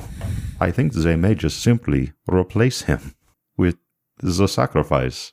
Well, we would still need to use the legal route in order to get the young man free. Not if they are able to twist the minds of the people and just simply make them think that they are executing Charlie Murphy. Have we seen a point where they have done something along those lines? Because if all we have to do is give them a name, then we have already done such. They don't want a name, they want a body at the exact location. Remember? I believe we had different understandings of what they meant by sacrifice. I thought that they meant that we would we're have given someone an address. tried. We were given an address to deliver. A name. Yeah. Okay, a name. Yeah, not necessarily a body. I may have misspoke, but my memory was also there's a name you can dead drop. Yeah. And they'll tell you if this is suitable. The only advice he gave is that it should be somebody who fits the particulars of the crime, or can be seen to fit the particulars of the crime. So at the very least, I believe that the boys at Harvard are our best bet. I agree, and Detective Nichols has been doing some investigations up there, so we should be able to hear from him, unless you have heard anything else. But I would view this as a carrot, is what the lawyer is. He is working for us. He is a carrot to ensure that we get the job done. Yes. If you go and you just snatch the carrot from the stick... Which is why we must have the name to drop at the same time that we rescue the young man. I will remind you, the lawyer. Mr. Monroe, that when you met with the consortium member earlier today, he did seem somewhat wary about your idea of the Harvard boys. Of the Harvard boys, because they had a lot of assets in place on the campus. Which I brought up when they were first originally mentioned, but... Yeah. But that you kind of got distracted because you mentioned the Liber Ivanus, and it took him down a totally different path. So it might have just seemed like a small detail, but Okay. it is there now. I mean, those people could be more complicated. You don't know Well, to pin it on. either way, it will take some time for us to gather the resources to try to rescue the good lawyer, and in the meantime, you and I can perhaps find a suitable member to offer up in his place. Well, the dinner hour is coming up. You guys have enough time for a small errand before you might make it out to Detective Nichols' home. So you could send off a telegram or get in contact with somebody or anything else you might want to do. Or you could skip it entirely if you feel so inclined. I would like to. See if I could find those kids. I keep waiting for Johann to pull the note that he got out. Do you have a map here in your museum of Boston? I believe so. Yeah, we have a map. I believe we were There we marking parts of it. Yeah, so I'll That's what we were looking for. Was look at the map and see where those addresses are that we were given. Okay. and I'm guessing near where the big red arrow is where the theater house was. No. No. Actually, that remains to be discovered. Oh. Is there a place to sit down in your... Yeah, I'd have a table with everything. All right. So while they're poring over the map, I'll pull out the envelope from the attaché, Okay. and I'll give it a peek. Let me mark one more. Yeah. Where are you at, Wilbur Theater? It's a little too fuzzy on this one, so we'll put it here for now. Right there. To the south of the Boston Commons. Okay, so that would be the other direction. All right. To Mr. Mueller, give me a luck roll. Oh, no. Oh, no. Yeah. Okay, so yeah, So I start blasting. you surreptitiously, break open the seal on the envelope there, and inside is just a card upon which is a name, and you open the envelope just to peek at it, and you see that the name is Dr. Wallace Andrews. I'll kind of frown at that. And then I'll put the envelope back in my attaché. Okay. Oh, wait. Is there anything anything else on the... No, it was Okay. just... Yeah, I'll put it back in my attaché. So to give the context again, although he didn't seem to know the particulars, he had said, let me get the wording correct. Apparently, the calculus has been done on this person and they can safely be removed from the board. With an illusion that you or Mr. Monroe might know how to do that. Oh, yeah, that's right. Monroe was included in that. I'll talk to you later. When you're not currently...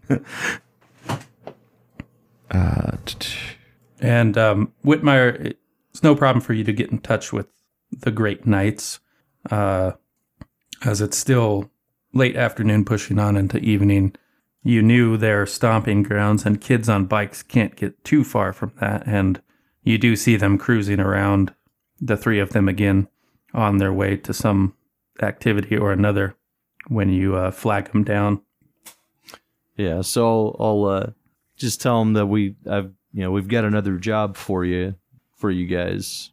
We just need, if you guys are interested, at least, we just need to have you guys keep an eye on a few different houses for us. As you don't interact with anybody that comes in or out. As don't make yourself noticeable. Just keep an eye and give us an idea of whether or not they're actually occupied. That's it? You don't want us to storm the place or nothing? Not yet. That may be an option a little bit later. We got to try and figure out if someone's actually there or not first. All right. I could do that. It depends on the price. How much you offering? Well, as this is a very Pack of high baseball priority. Yeah, very high priority. I'll give you guys $2 each. Throw in a pack of smokes, and we'll call it good. And come to my trunk. I got all those cigarettes. Right. Even when we're trying to be normal, we're sinister. So yeah, he's like, oh, great, Lucky Strikes. These are my brand. And he tears open the package, pulls it out, expertly lights it. And he's like, I'd say you got a deal. You didn't even pack it, kid. He's still young. Perfect. Dude, you could probably remove the $2 and just make it a carton each or something. Yeah, I was might gonna be say, cheaper. If I was thinking about it, I would have just offered him. Well, actually, he'll negotiate that once he sees that you have like literal cartons in there. He'll be like, hey, just give us all the smokes and we'll call it even. I'll look I'm gonna at set him. up a crime empire right here. Be selling singles down on the street corner. Hey, Lucky Strikes, yeah. Give you one carton. Those, watching 3 locations definitely ain't worth the whole box. All right, you got yourself a deal. Now, if we got to storm the place, then maybe you'll get the rest. All right, well, we're ready. I got my knife. Where do we send? If we got something to tell you, what are we looking for? What do we tell you? Mainly what we're looking for, and I'll give him a description of Doyle and what was the other guy's name? Quinn, or is it? Yeah, something like that. Quinn and Sweeney, I think. It's Quinn and Sweeney. There you go. Yeah. But mainly you're looking for, if you see either of these two, get a telegram to me at this address or this address, which is one is going to be Detective Nichols' house. The other one is going to be Lance Monroe's shop. Okay. I'll be at either one of those 2 locations tonight. All right, you got it. As if you don't see anybody in or out or any signs that anybody's there at one of these locations, after a couple hours, right? Because it's getting on towards evening, so I figured there'd have to be some type of lighting that comes on if it's actually going to be occupied. If you don't see anybody going in or out, He says that they do have to leave when the lights come on, otherwise Ma will kill us. Well, it should give you enough time to figure out if anybody's actually coming in or out. All right. You can count on us. And if you see, and I'll give them the description of James Clark. Is that the one? Okay. Yeah. Yeah. If you see this guy, like, immediately send out that telegram and let me know that you saw him. All right. You can count on it, Mr. Whitmire. And they speed off. Yeah. Look forward to hearing from you, boys. Was there anything else you guys wanted to do, or shall we travel out of town to Wayne Nichols' house? I guess that's good for me. All right. So the dinner hour has arrived. You guys have just pulled up to Wayne Nichols. He has a nice, manor house in the outskirts of Boston. Not too big or ostentatious, but looks like it was built, maybe 50 years ago and expanded. And his wife seems to take very good care of it and the help. So he meets you at the door. And he shakes all your hands, and he's like, Whitmire, Mr. Mueller, glad you guys could make it this time. Thank you for the invite. I apologize that I was not able to make it last time, but business took me out of Boston. Oh, that's quite all right. As I said, it's probably for the best. Well, she's almost done. If you guys would like to start this out properly with a drink, follow me to the study. Thank you very much. Your hospitality is most gracious. So, how is the investigation going? Anything new? All sorts of wonderful new things. Unfortunately, I believe that nothing all too new as far as the investigation itself, correct? One thing that has happened that is most just distressing is that the lawyer that we procured to represent my mind. represent Charlie Dooley has been kidnapped. He was having lunch with Dr. Call, who I believe you know from the Hermetic Yes. Order. These 2 street toughs just came and took him and took off with him. We've managed to ID the men that took him, and believe that they are members of the Francis Walsh gang. Well, that is not good. And we will, this is something that we can discuss more about over the course of dinner, but what did you find at Harvard that may be helpful? Well, I was hesitant to interview anybody given my current status with the Boston Police Department, but I did some digging around the matter, and I found a few things that you might find interesting. So when it comes to Porcellian, right, that was the name of the final club, I've found a few things, and the missing student and professor. So let's start. Oops. Never mind, I got to log back in. I panicked and closed out my browser. Where's the handout? So do we actually have those? Like we see the mugshots in our stuff. Do you actually have them? Do we actually have mugshots of those two? Yeah. Okay, so yeah, I suppose that one of us would have it in the attaché or whatever briefcase that we carry, and we could pull those out and say that these were the men that had a. Yeah, you actually got them from Wayne Nichols. Yeah, he gave them to me. Oh, so yeah. Have you seen these before? Yeah. Do you know these men? But yeah, we'll mention that those were the two that Dr. Call had described. All right, this one's a pretty long one, so bear with me. It's, just generally on Porcellian. So here we go. So the headline is, We, the time-honored dinner of the Porcellian Club, a gathering of many of Harvard's witty and wise.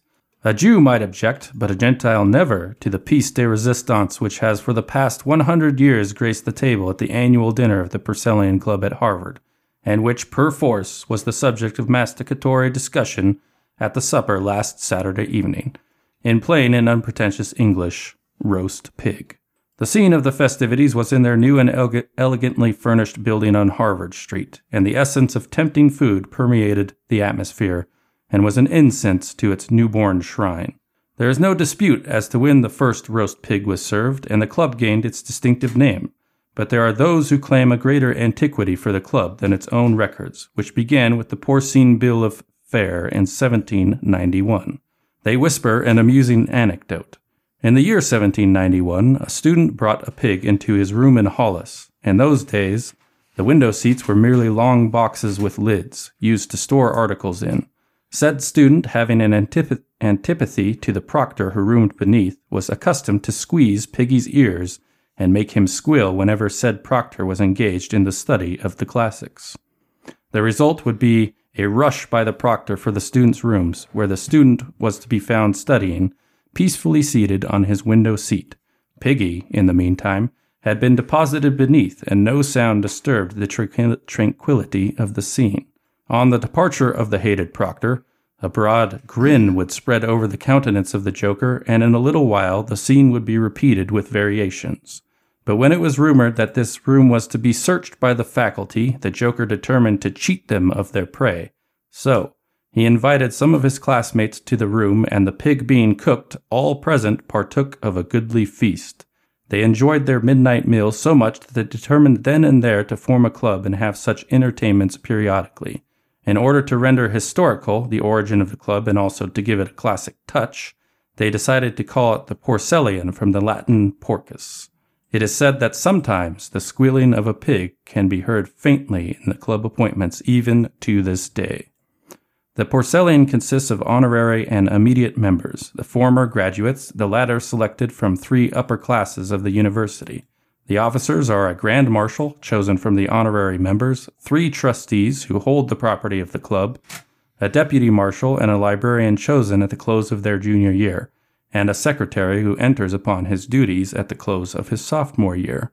In 1803, the nucleus of the club's present beautiful library of some 10,000 choice volumes was laid on a substantial and thoroughly orthodox basis.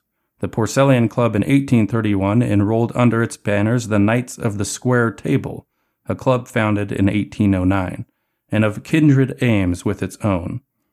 The enlargement of the club's library and the fact of its growing postgraduate or honorary membership roll compelled it from time to time to enlarge its accommodations.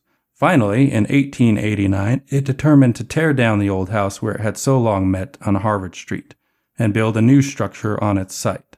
The new structure is of brick, handsomely trimmed in stone, and rises to the height of 4 stories with about 70 or 80 feet of frontage on Harvard Street. 2 large stores claim a part of the ground floor. but they do not encroach on the broad and handsome entrance to the club's apartments.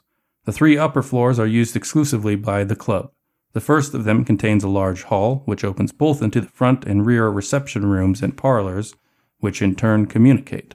From each of these rooms, a door leads to the library. On the second floor, there is a billiard hall in the front and a breakfast room in the rear, with the kitchen over the main hall of the floor beneath, as well as rooms for the trustees. Nearly the whole of the top floor is taken up by a large banquet hall, vaulted by handsome rafters. One is impressed after seeing the hallowed halls of the pig, if not disappointed to have heard nothing of the namesake squilling in distant chambers. It's like, yeah, it's, I guess, the history, and if you're so inclined, they paint you a map right there. But let's see what else I dug out. Missing. So professor and student missing. This is from the Harvard Crimson, the April 25th, 1921 edition. Professor Ronan Jarvis, head of Harvard's anthropology department, did not attend his classes last week and is now presumed missing by Boston police. However, no evidence of foul play has been discovered. He was first noticed missing when he was expected to attend the senior thesis colloquium this past Thursday. His home in Somerville was found to be undisturbed by investigators. Apparently unrelated to the disappearance of Professor Jarvis, Monroe Beckett, an undergraduate at Harvard, went missing the month before. Comment by police detectives suggests no foul play, although Mr. Beckett's parents have made the claim his apartments were disturbed in some fashion. Mr. Beckett was a member of the final club, Porcellian. Was Mr. Beckett the name of the young man that you had spoken to through the radio? Williams. Yeah, that's Betty's boyfriend, right? Okay. Yeah. Sure. We should just pin all this on her. I mean, she's already associated with 2 people that... It's like we're actually in front of other people. Yeah, this is just my thoughts here. Oh, this is no time for joking, Herr Wittmeyer. Apparently through the summer, the stewards, the students that maintain these Porcellian Club, they're emptied out when the school year is not in, as most of them go home to their families or whatnot. But they have been doing weekly Feed the Hungry, like a soup kitchen right there in the club every Saturday, from what I hear. But also they plan a bigger feast. This is from also the Harvard Crimson, the Thursday, June 2nd, 1921 edition. Pig Out Feast planned. Porcellian has announced a feast dedicated to the faculty of Harvard, and thanks for their commitment and dedication to the students of Harvard. Free your belts this Independence Day and pig out with the pork. We thank you, student and Porcellian member William Monroe, Jr. said. The feasting will begin at 4 p.m. and will continue until all faculty are fed. What is on the menu for the proposed feast is a mystery, but surely the faculty can count on Porcellian's famous roast pig, which students have whispered about for many years. William Monroe Jr. William Monroe Jr. Yeah, that's and Francis Walsh is his godfather. Yes, and that's why they're wanting anybody but him to take responsibility for it. And they centered on poor Charlie. Yes. Have you looked into the missing student or any of the other members of the Porcellian? Just learned about the missing student today. I was thinking about going and talking to the family because, as you can see, that news article has mentioned that they claim there was some disturbance in his apartments. I thought perhaps maybe I wouldn't get in too much trouble with that one. I was hesitant to interact with Porcellian members directly. I did spy their clubhouse from afar. Pretty nice place. That's what you'd expect from a bunch of rich kids, I'd say. And they're all rich? There wouldn't happen to be one that was down on his luck? Well, I mean, this is Harvard we're talking about. I have a roster of past and present members. I mean, Teddy Roosevelt, for God's sake, was a member of Porcellian. So what you're saying is we should go and kidnap Francis Walsh's godson. Well, no. Oh. I'm not even sure what to do about James Clark. I mean, it's possible he's just trying to put the fear of God in the lawyer, and I don't know, you guys may not have to do anything and you'll get him back. I'm sure he would be much compromised and maybe decide not to take your case, even at the fear of being disbarred. But Detective Nichols, I was curious. Have you ever run across a time where someone has perhaps committed a crime and out of shame or fear of being found out, they fled? well, yes. And would the disappearance of this young man from Harvard perhaps fit that kind of a pattern where he rapidly disappeared after a certain amount of time after the Dooley murder, or around the time of the Dooley murder? Are you talking about the professor? No, the young man that what was his Betty's name? boyfriend. Yeah, Betty's boyfriend. Was it Monroe? Monroe Beckett. Yeah, Monroe Beckett. This young Monroe Beckett, perhaps maybe even had a hand in the disappearance of the professor as well. Excuse me. Are you telling me what you think happened, or are you trying to paint a narrative that, like, what are we doing here? Well, we've discovered that one of the young men of the Porcellian has gone insane. Right. That he had been rambling about all kinds of occult things, and it made no sense. But if him and this young Monroe, like we know that they had had a conflict with Mr. Dooley at one point after they had been chased off by Mr. Dooley, and so we know that these young men have a reason to harm him, and you know, perhaps they took something farther than they expected, and one of them it broke him, and the other one fled in fear. I see. And he goes to open his mouth, and then you hear a doorbell chime, and it echoes throughout the house. And he's like, "Excuse me for one moment." And he comes back shortly with a telegram addressed to Dr. Andrews or Mr. Monroe, whoever. I'll snatch it. It's for me. Andrews comes before Monroe. So it's a telegram you see from Dr. Call. Mm-hmm. So it says, "I am at Danvers now. Stop.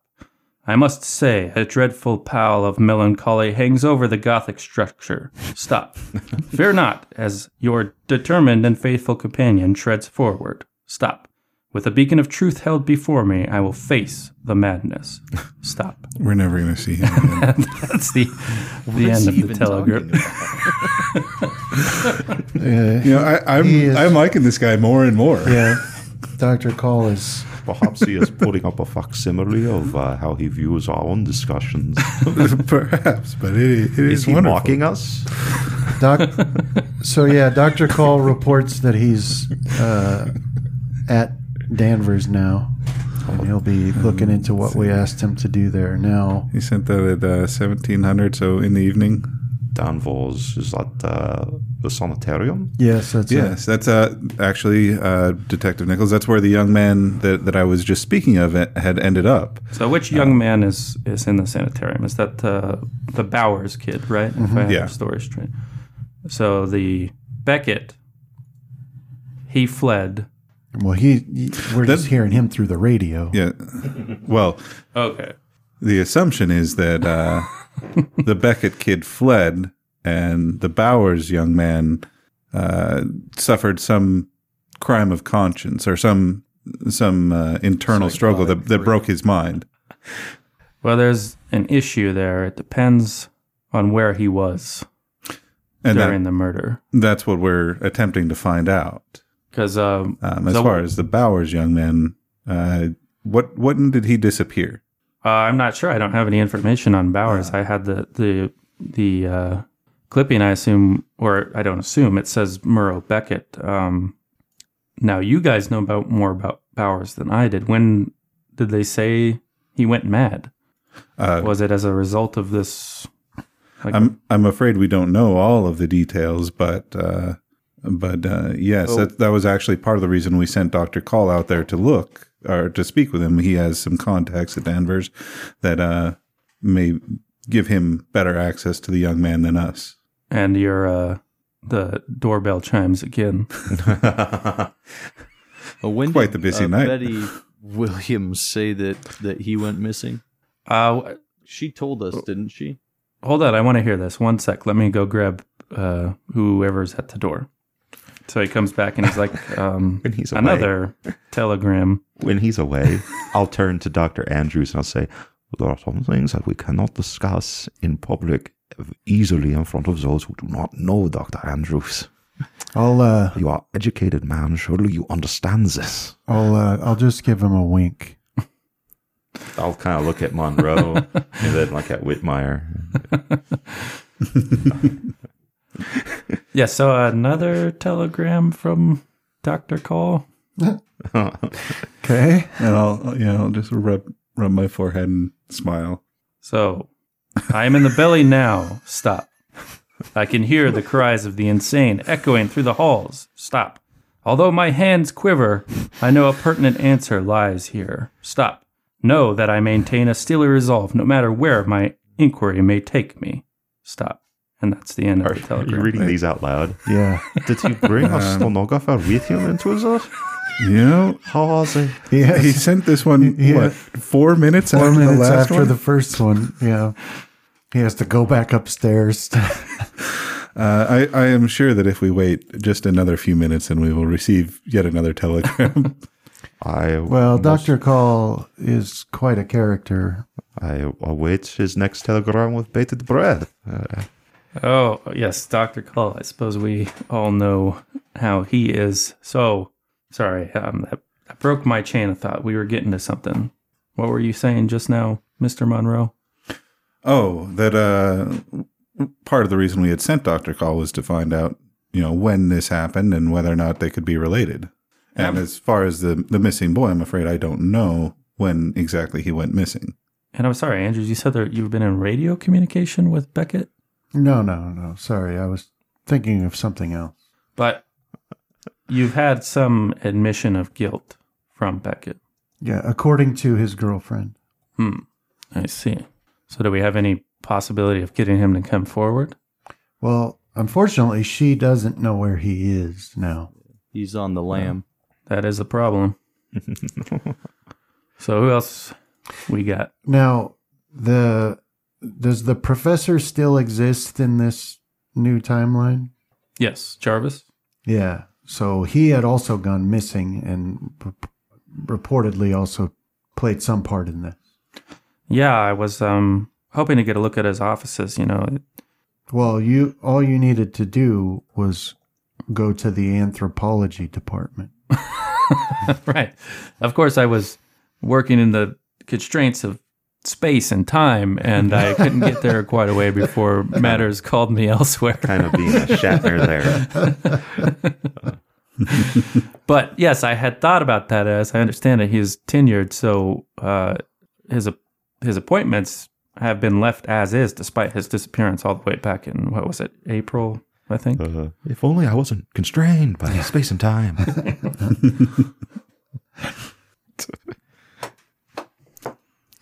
And Fiona Nichols makes herself known at that point. She peeks her head in the study and she says, dinner's on, gentlemen. I look forward to it. I'll kind of give one last look at the door, the front door.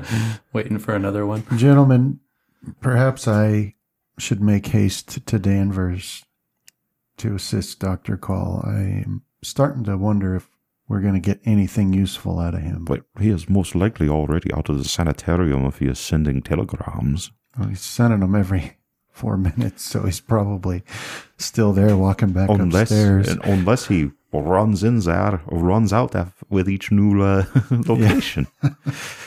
Well, you do know he is out of any immediate help because Danvers is somewhere at the midway point between Boston and Arkham, so it is a trip in the opposite direction out of town. But And it would most likely delay That's your true. further investigation That's into. true. But he is your friend. I do worry. Well, yeah, we'll just go eat. I'll ask Mrs. Nichols how she's feeling. much better. Thank you for your help the other night. I appreciate that. Of course. How have your dreams been of late? I still sometimes dream of that burial mound, right? Is that what you determined it was? But they seem to be fading a little bit. Perhaps the removal of the statue has has helped. I had hoped as much. I'll give Monroe a kind of a angry look. Because I perceive that as him having a point in his theory as to what causes the dreams. Yeah. Gentlemen, since I've had this time and I've been at my wit's end with this case, I have allowed my wife to look at what notes I have, and she noticed something, or by coincidence, she has seen a particular symbol before, but I'll let her tell it. And she's like, yes, it's probably nothing. I hope I'm not wasting your time here, but I'm quite an avid reader, and there's a little bookstore in downtown Boston called the Mind's Eye, where I go to get my books from time to time. Oh, it should have been the Cafe Orion. Oh, the Orions. Anyhow, prominent in the window is some book I picked up just because it was being advertised. The author doesn't give his name. He's simply known as The Voice. I know, it's kind of silly, but well, here's one of the books, and she puts it on the table. And she says, I know the title is absurd. It's Gargantuan Women from Mars is the title of the book. And I don't normally go in for this sort of thing, but just because it was so prominent, I thought there must be something to it. But I can assure you that it's very poor quality. Apparently, in the future, there is some cataclysm that's going to happen on Earth. So they send all the women to Mars because, well, you see, women are the only ones who can endure the long space travel to Mars without tearing each other to pieces, I guess. Yes. And when they get there, they find that Mars is actually quite a hospitable place. In particular, the red algae is nutritious for humans, and all these women grow to gargantuan size by eating this red algae and, I guess, the lessened gravitational effects of Mars. Anyhow, long story short, they return to Earth, these huge 50-foot tall women, and they terrorize the remaining denizens of Earth. It sounds very interesting. Yes. Sounds like a good, interesting book. Thank you. I'm coming to it. The thing that I noticed is apparently at the back, this author, The Voice, well, I saw this symbol. And so you see on the jacket, it has the eye symbol in place of where the author's face would be. And the little doodle says, not since the bard has a master of narrative power put pen to paper. And it goes on with like a lot of accolades. But you see when you're flipping through it that this is a vanity press thing. Yeah. So, but it has that eye symbol. Yeah. And well, like I said, I hope I'm not wasting your time, but that I found this at the Mind's Eye in downtown Boston. Perhaps it's of some meaning to you or your investigation. But enough of that. I won't allow it at my table, if you gentlemen mind. I'd like to take conversations to a lighter topic. I think all of us just kind of don't know what to do at that point.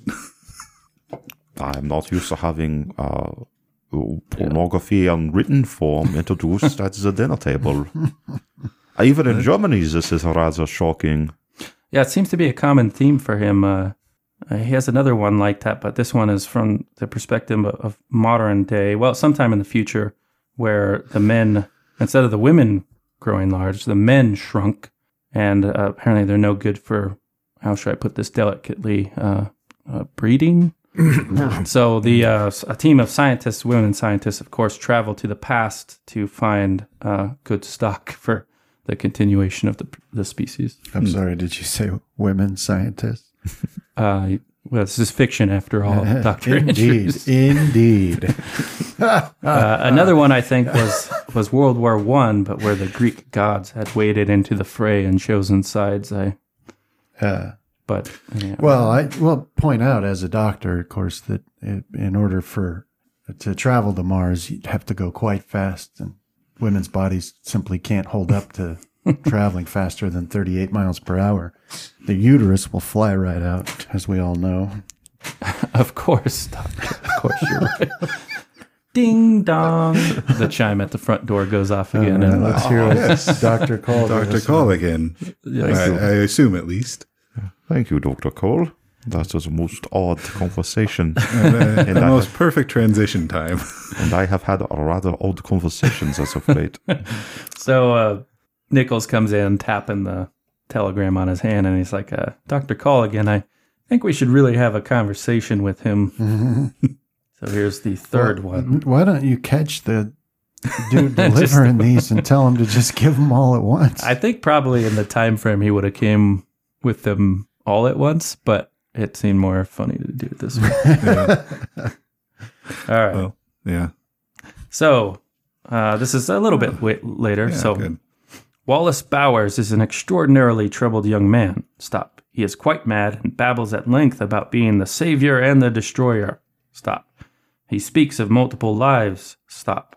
He says the hunters are coming, and worse. Stop. He claims his eye has been opened. Stop. He can see them and other creatures that lurk on phases man should not comprehend. Stop. I am gathering my courage in the cafeteria for another bout with the young man. Stop. So, at least it seems like Dr. Call's enjoying a lovely evening meal as well. I do have to compliment you on your this fantastic dinner. What is it? Roast pork. Of course, a bit of serendipity. But look, my dear husband is eating the vegetables. Ah, wonderful. I'm glad that the malady is past. And once again, I must compliment you most thoroughly on a most wonderful dinner. And I'll kind of start covering my plate just in case. Because I believe that was what happened last time, right? Yeah. It was around the compliment. yeah, something around then. Yeah. But yeah, I'll express my gratitude once again for the meal and the hospitality. But I'm not looking like disgusted. I'm anticipating. Right. Well, And she now disappointed. She doesn't vomit. She says, well, I will go get the dessert prepared. Please, if you want to keep this book for your investigation, go ahead. I do not recommend reading it, though. I'll take it. And I'll actually kind of flip through it a little bit. Just kind of, That's always fun to do with bodice rippers, is just find a page and see how stupid it is. Yeah, just like maybe find a beginning of a chapter or an end of a chapter and like read a couple paragraphs and then flip through again. And yeah, you just more out of curiosity of why a book like this would be attached to the symbol, like knowing what the symbol is. Well, it doesn't actually touch on any of those subjects. It really is just about the fiction that person's writing, the voice, whoever they are. But you do get a sense from reading it, as you came across people like this in college, that there is a variety of author that is uniquely lacking in self-awareness about their own ability. And this comes out in every page, He constructs these like dramatic moments and then totally wrecks them with either imprecise language or just being too heavy-handed, Okay. I'll be trying to like link any kind of subtle undertones or anything like that with the occult things that we've known the eyes to be associated with. I'll be kind of poking my nose. Perhaps if you take the first letter. Yes, I was thinking about perhaps some cipher or you read that direction. I'll continue to read backwards and upside down. Perhaps we'll find something. But there's the stamp for the Mind's Eye bookstore on there and the address of where it is in Boston. You can actually give me a navigation roll when you look at that address. I got too many telegrams up for me to find my character. There's my character. Navigation. Dude, my navigation's a 10. I know, mine too. Mine's a 70. Yeah, I know. So yeah, I'll say I'm afraid I don't know where this Mind's Eye is. Dr. Andrews, Mr. Whitmire, Johann, perhaps you know, Mr. Nichols? I haven't heard of it. What are we doing? Navigate? Should I push it? Nice. I know right where it is. I built it. Wow.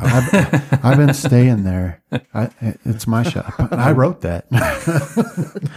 We found the voice. That would make sense as to why they would want me to eliminate you, because you are already a member of the consortium. Wait, what? Eliminate? So you, I think I know why. Before you became a eliminate doctor me, now. let me do that operation on you. Oh, of course. That's the only thing saving you from being eliminated right now. Yeah. Is he still waiting on that trepanning? Yeah, so you just happened to walk by it because it was by the Omni Parker house in downtown Boston. You know, weird stuff happens at these dinners. Perhaps we should perform the trepanning here to keep with tradition. And I need an ounce of flesh removed. Which does have some, once Omni Parker house is mentioned by Dr. Andrews, this does trigger in your guys' mind, because just last night while you were dousing around from the graveyard, you had found a ley line that ran in that direction. And the Omni Parker place is It was like north. like right where that arrow is? Yeah. Okay. Whitmire had also stayed there and had an encounter with a being. Was it Omni Parker Publishing? Omni Parker House. It's a luxury hotel. Okay. Is that where Mr. Blackman found me? He Or found was you in that- the second place. That's where you fled after Oh, that's finishing right. the unnamed cults. Where the gods reside? All right. Ding dong. Nice. Right on time. Oh, cuts off a swear and he goes up to the door, comes back. Dr. Call, of course. Yeah. For all his eccentricities, this is becoming rather entertaining. I have it. Stop. Bowers says Monroe led the fateful ritual. Stop. Although perhaps it is not in its Gaelic spelling, but the Anglicanized Monroe instead. Stop. Although the French Monroe is certainly a possibility. Stop. I am spent for now and will seek lodging. Stop. If more is needed, please inform me, else I will return in the morning. Stop. Well, there's your proof. So, yeah. Sorry. Go for it. We just got to go find Gaelic, French, and whatever other spelling of Monroe's so we can convict all three. Well, was Beckett's last name Monroe? His first name was. Oh, Monroe Beckett. Okay. Yeah, so which Monroe is he talking about? Well, that's for us to decide. I'll say, well, Detective Nichols, you have a little bit more experience with this. Do you believe that this kind of a confession from someone who has obviously undergone a psychic break could be used in court? Well, I think it'd be the same situation as young Charlie Murphy, where they'll have to, figure out if he's fit to stand trial. But I suppose you could rule out, if you still thought this Bowers, who Dr. Call's talking to, you could maybe message him and figure out when he was admitted there, because that's kind of a rock solid alibi if he is in Danvers during Mr. Dooley's murder. Yes. I suppose so. Perhaps as we leave, we can send a telegram to Dr. Call to gather that information for us. And Yeah. Okay. Yeah, I'll do that. All right, so the dinner progresses. Dessert is tasty cream pie with some light talk, mostly led by Fiona Nichols, who is, despite the surface level nature of the conversation, quite a delight when it comes to that, because she's very complimentary to your guys' various attitudes, and she apparently buys wholesale into your grandfatherly appearance, and is happy to listen to your stories or tell you some of hers. Does she have any particular interests? Or? Well, she studied biology in college, but she's quite fallen out of practice with it. She's not up to date. A little bit with the psychoanalytic method, but she's not too much into it. In fact, most people she talks to don't really want to hear what she has to say. But she does say that she thinks Freud would have something to say about the voice and his large women thing, for sure. Wouldn't you agree? Unfortunately, my psychoanalysis is rather low, but my psychology is decent. Yeah, something repressed going on there, I'm sure. But Well, so those are her interests. Of course, all sorts of people must find an outlet to express their deeper hidden desires, unleash the ed, so to speak. Very simple. at her comment, I'll try and find a passage where that would stand out. Yeah. It's so there's because the perspectives will be from the men left back on Earth, these few survivors. So they're like trembling at the sight of these giant women, but an excitement is aroused in them as well. And I'll leave it at that. It gets a little bit more, Yeah. what do you call it? Perhaps a domination fetish. I apologize for using a vulgar term, but Oh, no, that's quite all right. my That's English is not my first rodeo, as they say. I will just leave it at that, Frau Nichols. It's an American saying, I assure you. Your euphemisms leave me perplexed many times. Thank God. Well, the dinner wears on, and Fiona excuses herself from it, and Wayne Nichols says, well, I suppose we should probably decide what, if anything, should be done about James Clark. And Do you have any men at the police station that you would fully trust? Ones that you may have trusted with this investigation if you had not found us? I can think of a couple names. Okay, we were discussing a rescue operation, as it were, for the good lawyer, and I'm afraid that there are just too many locations for us to be able to be at them all at once, and we fear that if we attempt to enter one, then the others would be, if he happened to be at one of the others, that he may be moved or dispatched of. I'll contact them as soon as we're done here. Which of the addresses did you want them to keep an eye on?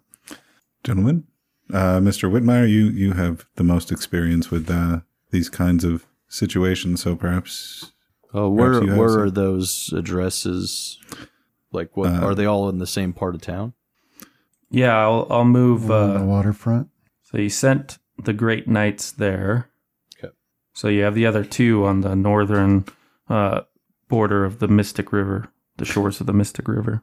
Do you happen to have a map of Boston, good detective? Yes, As I and will... some push pins, It's been tattooed into his back. and a token of 3 boys. That's weird. So, just out Send it of to curiosity, this one. I'm Okay. going to point out the place where the theater was that Johann had been, point out the place in the Boston Commons where we had found the ley line for the that had run through, and then where the Omni Parker house, and try and follow a path to see if that leads to any one of the 3 locations. Perhaps it will draw a pentagram. Yes, because, and I'll point out the locations of where Lily Flores' statue is, the Corbett House, and the Church of Contemplation are, and those line up. Unfortunately, we have 7, I believe, right? Or was it 8? Yes, So and not quite a pinnacle. my curiosity is whether this line runs directly to a location of power. And I'll be kind of mumbling this to Johann on the side, not really including everyone. But perhaps one of the 3 locations is yet another location that we should investigate. In any case, I believe that we should be the ones to go to that location. So, It looks like there's only one location left that needs watching. okay. And it does kind of line up with the general line, sort of. Okay. So with farewells and thanks, you depart from the Nichols house on your way to keep an eye on this final location. Maybe not all of you, but it's while you're leaving that we will close today's session, and we'll have to pick up next time. Thanks, man. Yeah, thanks for playing, guys. Thank you. Oh, man. Thanks, Travis. I had too much fun thinking about that Dr. Call. Yeah. That was great.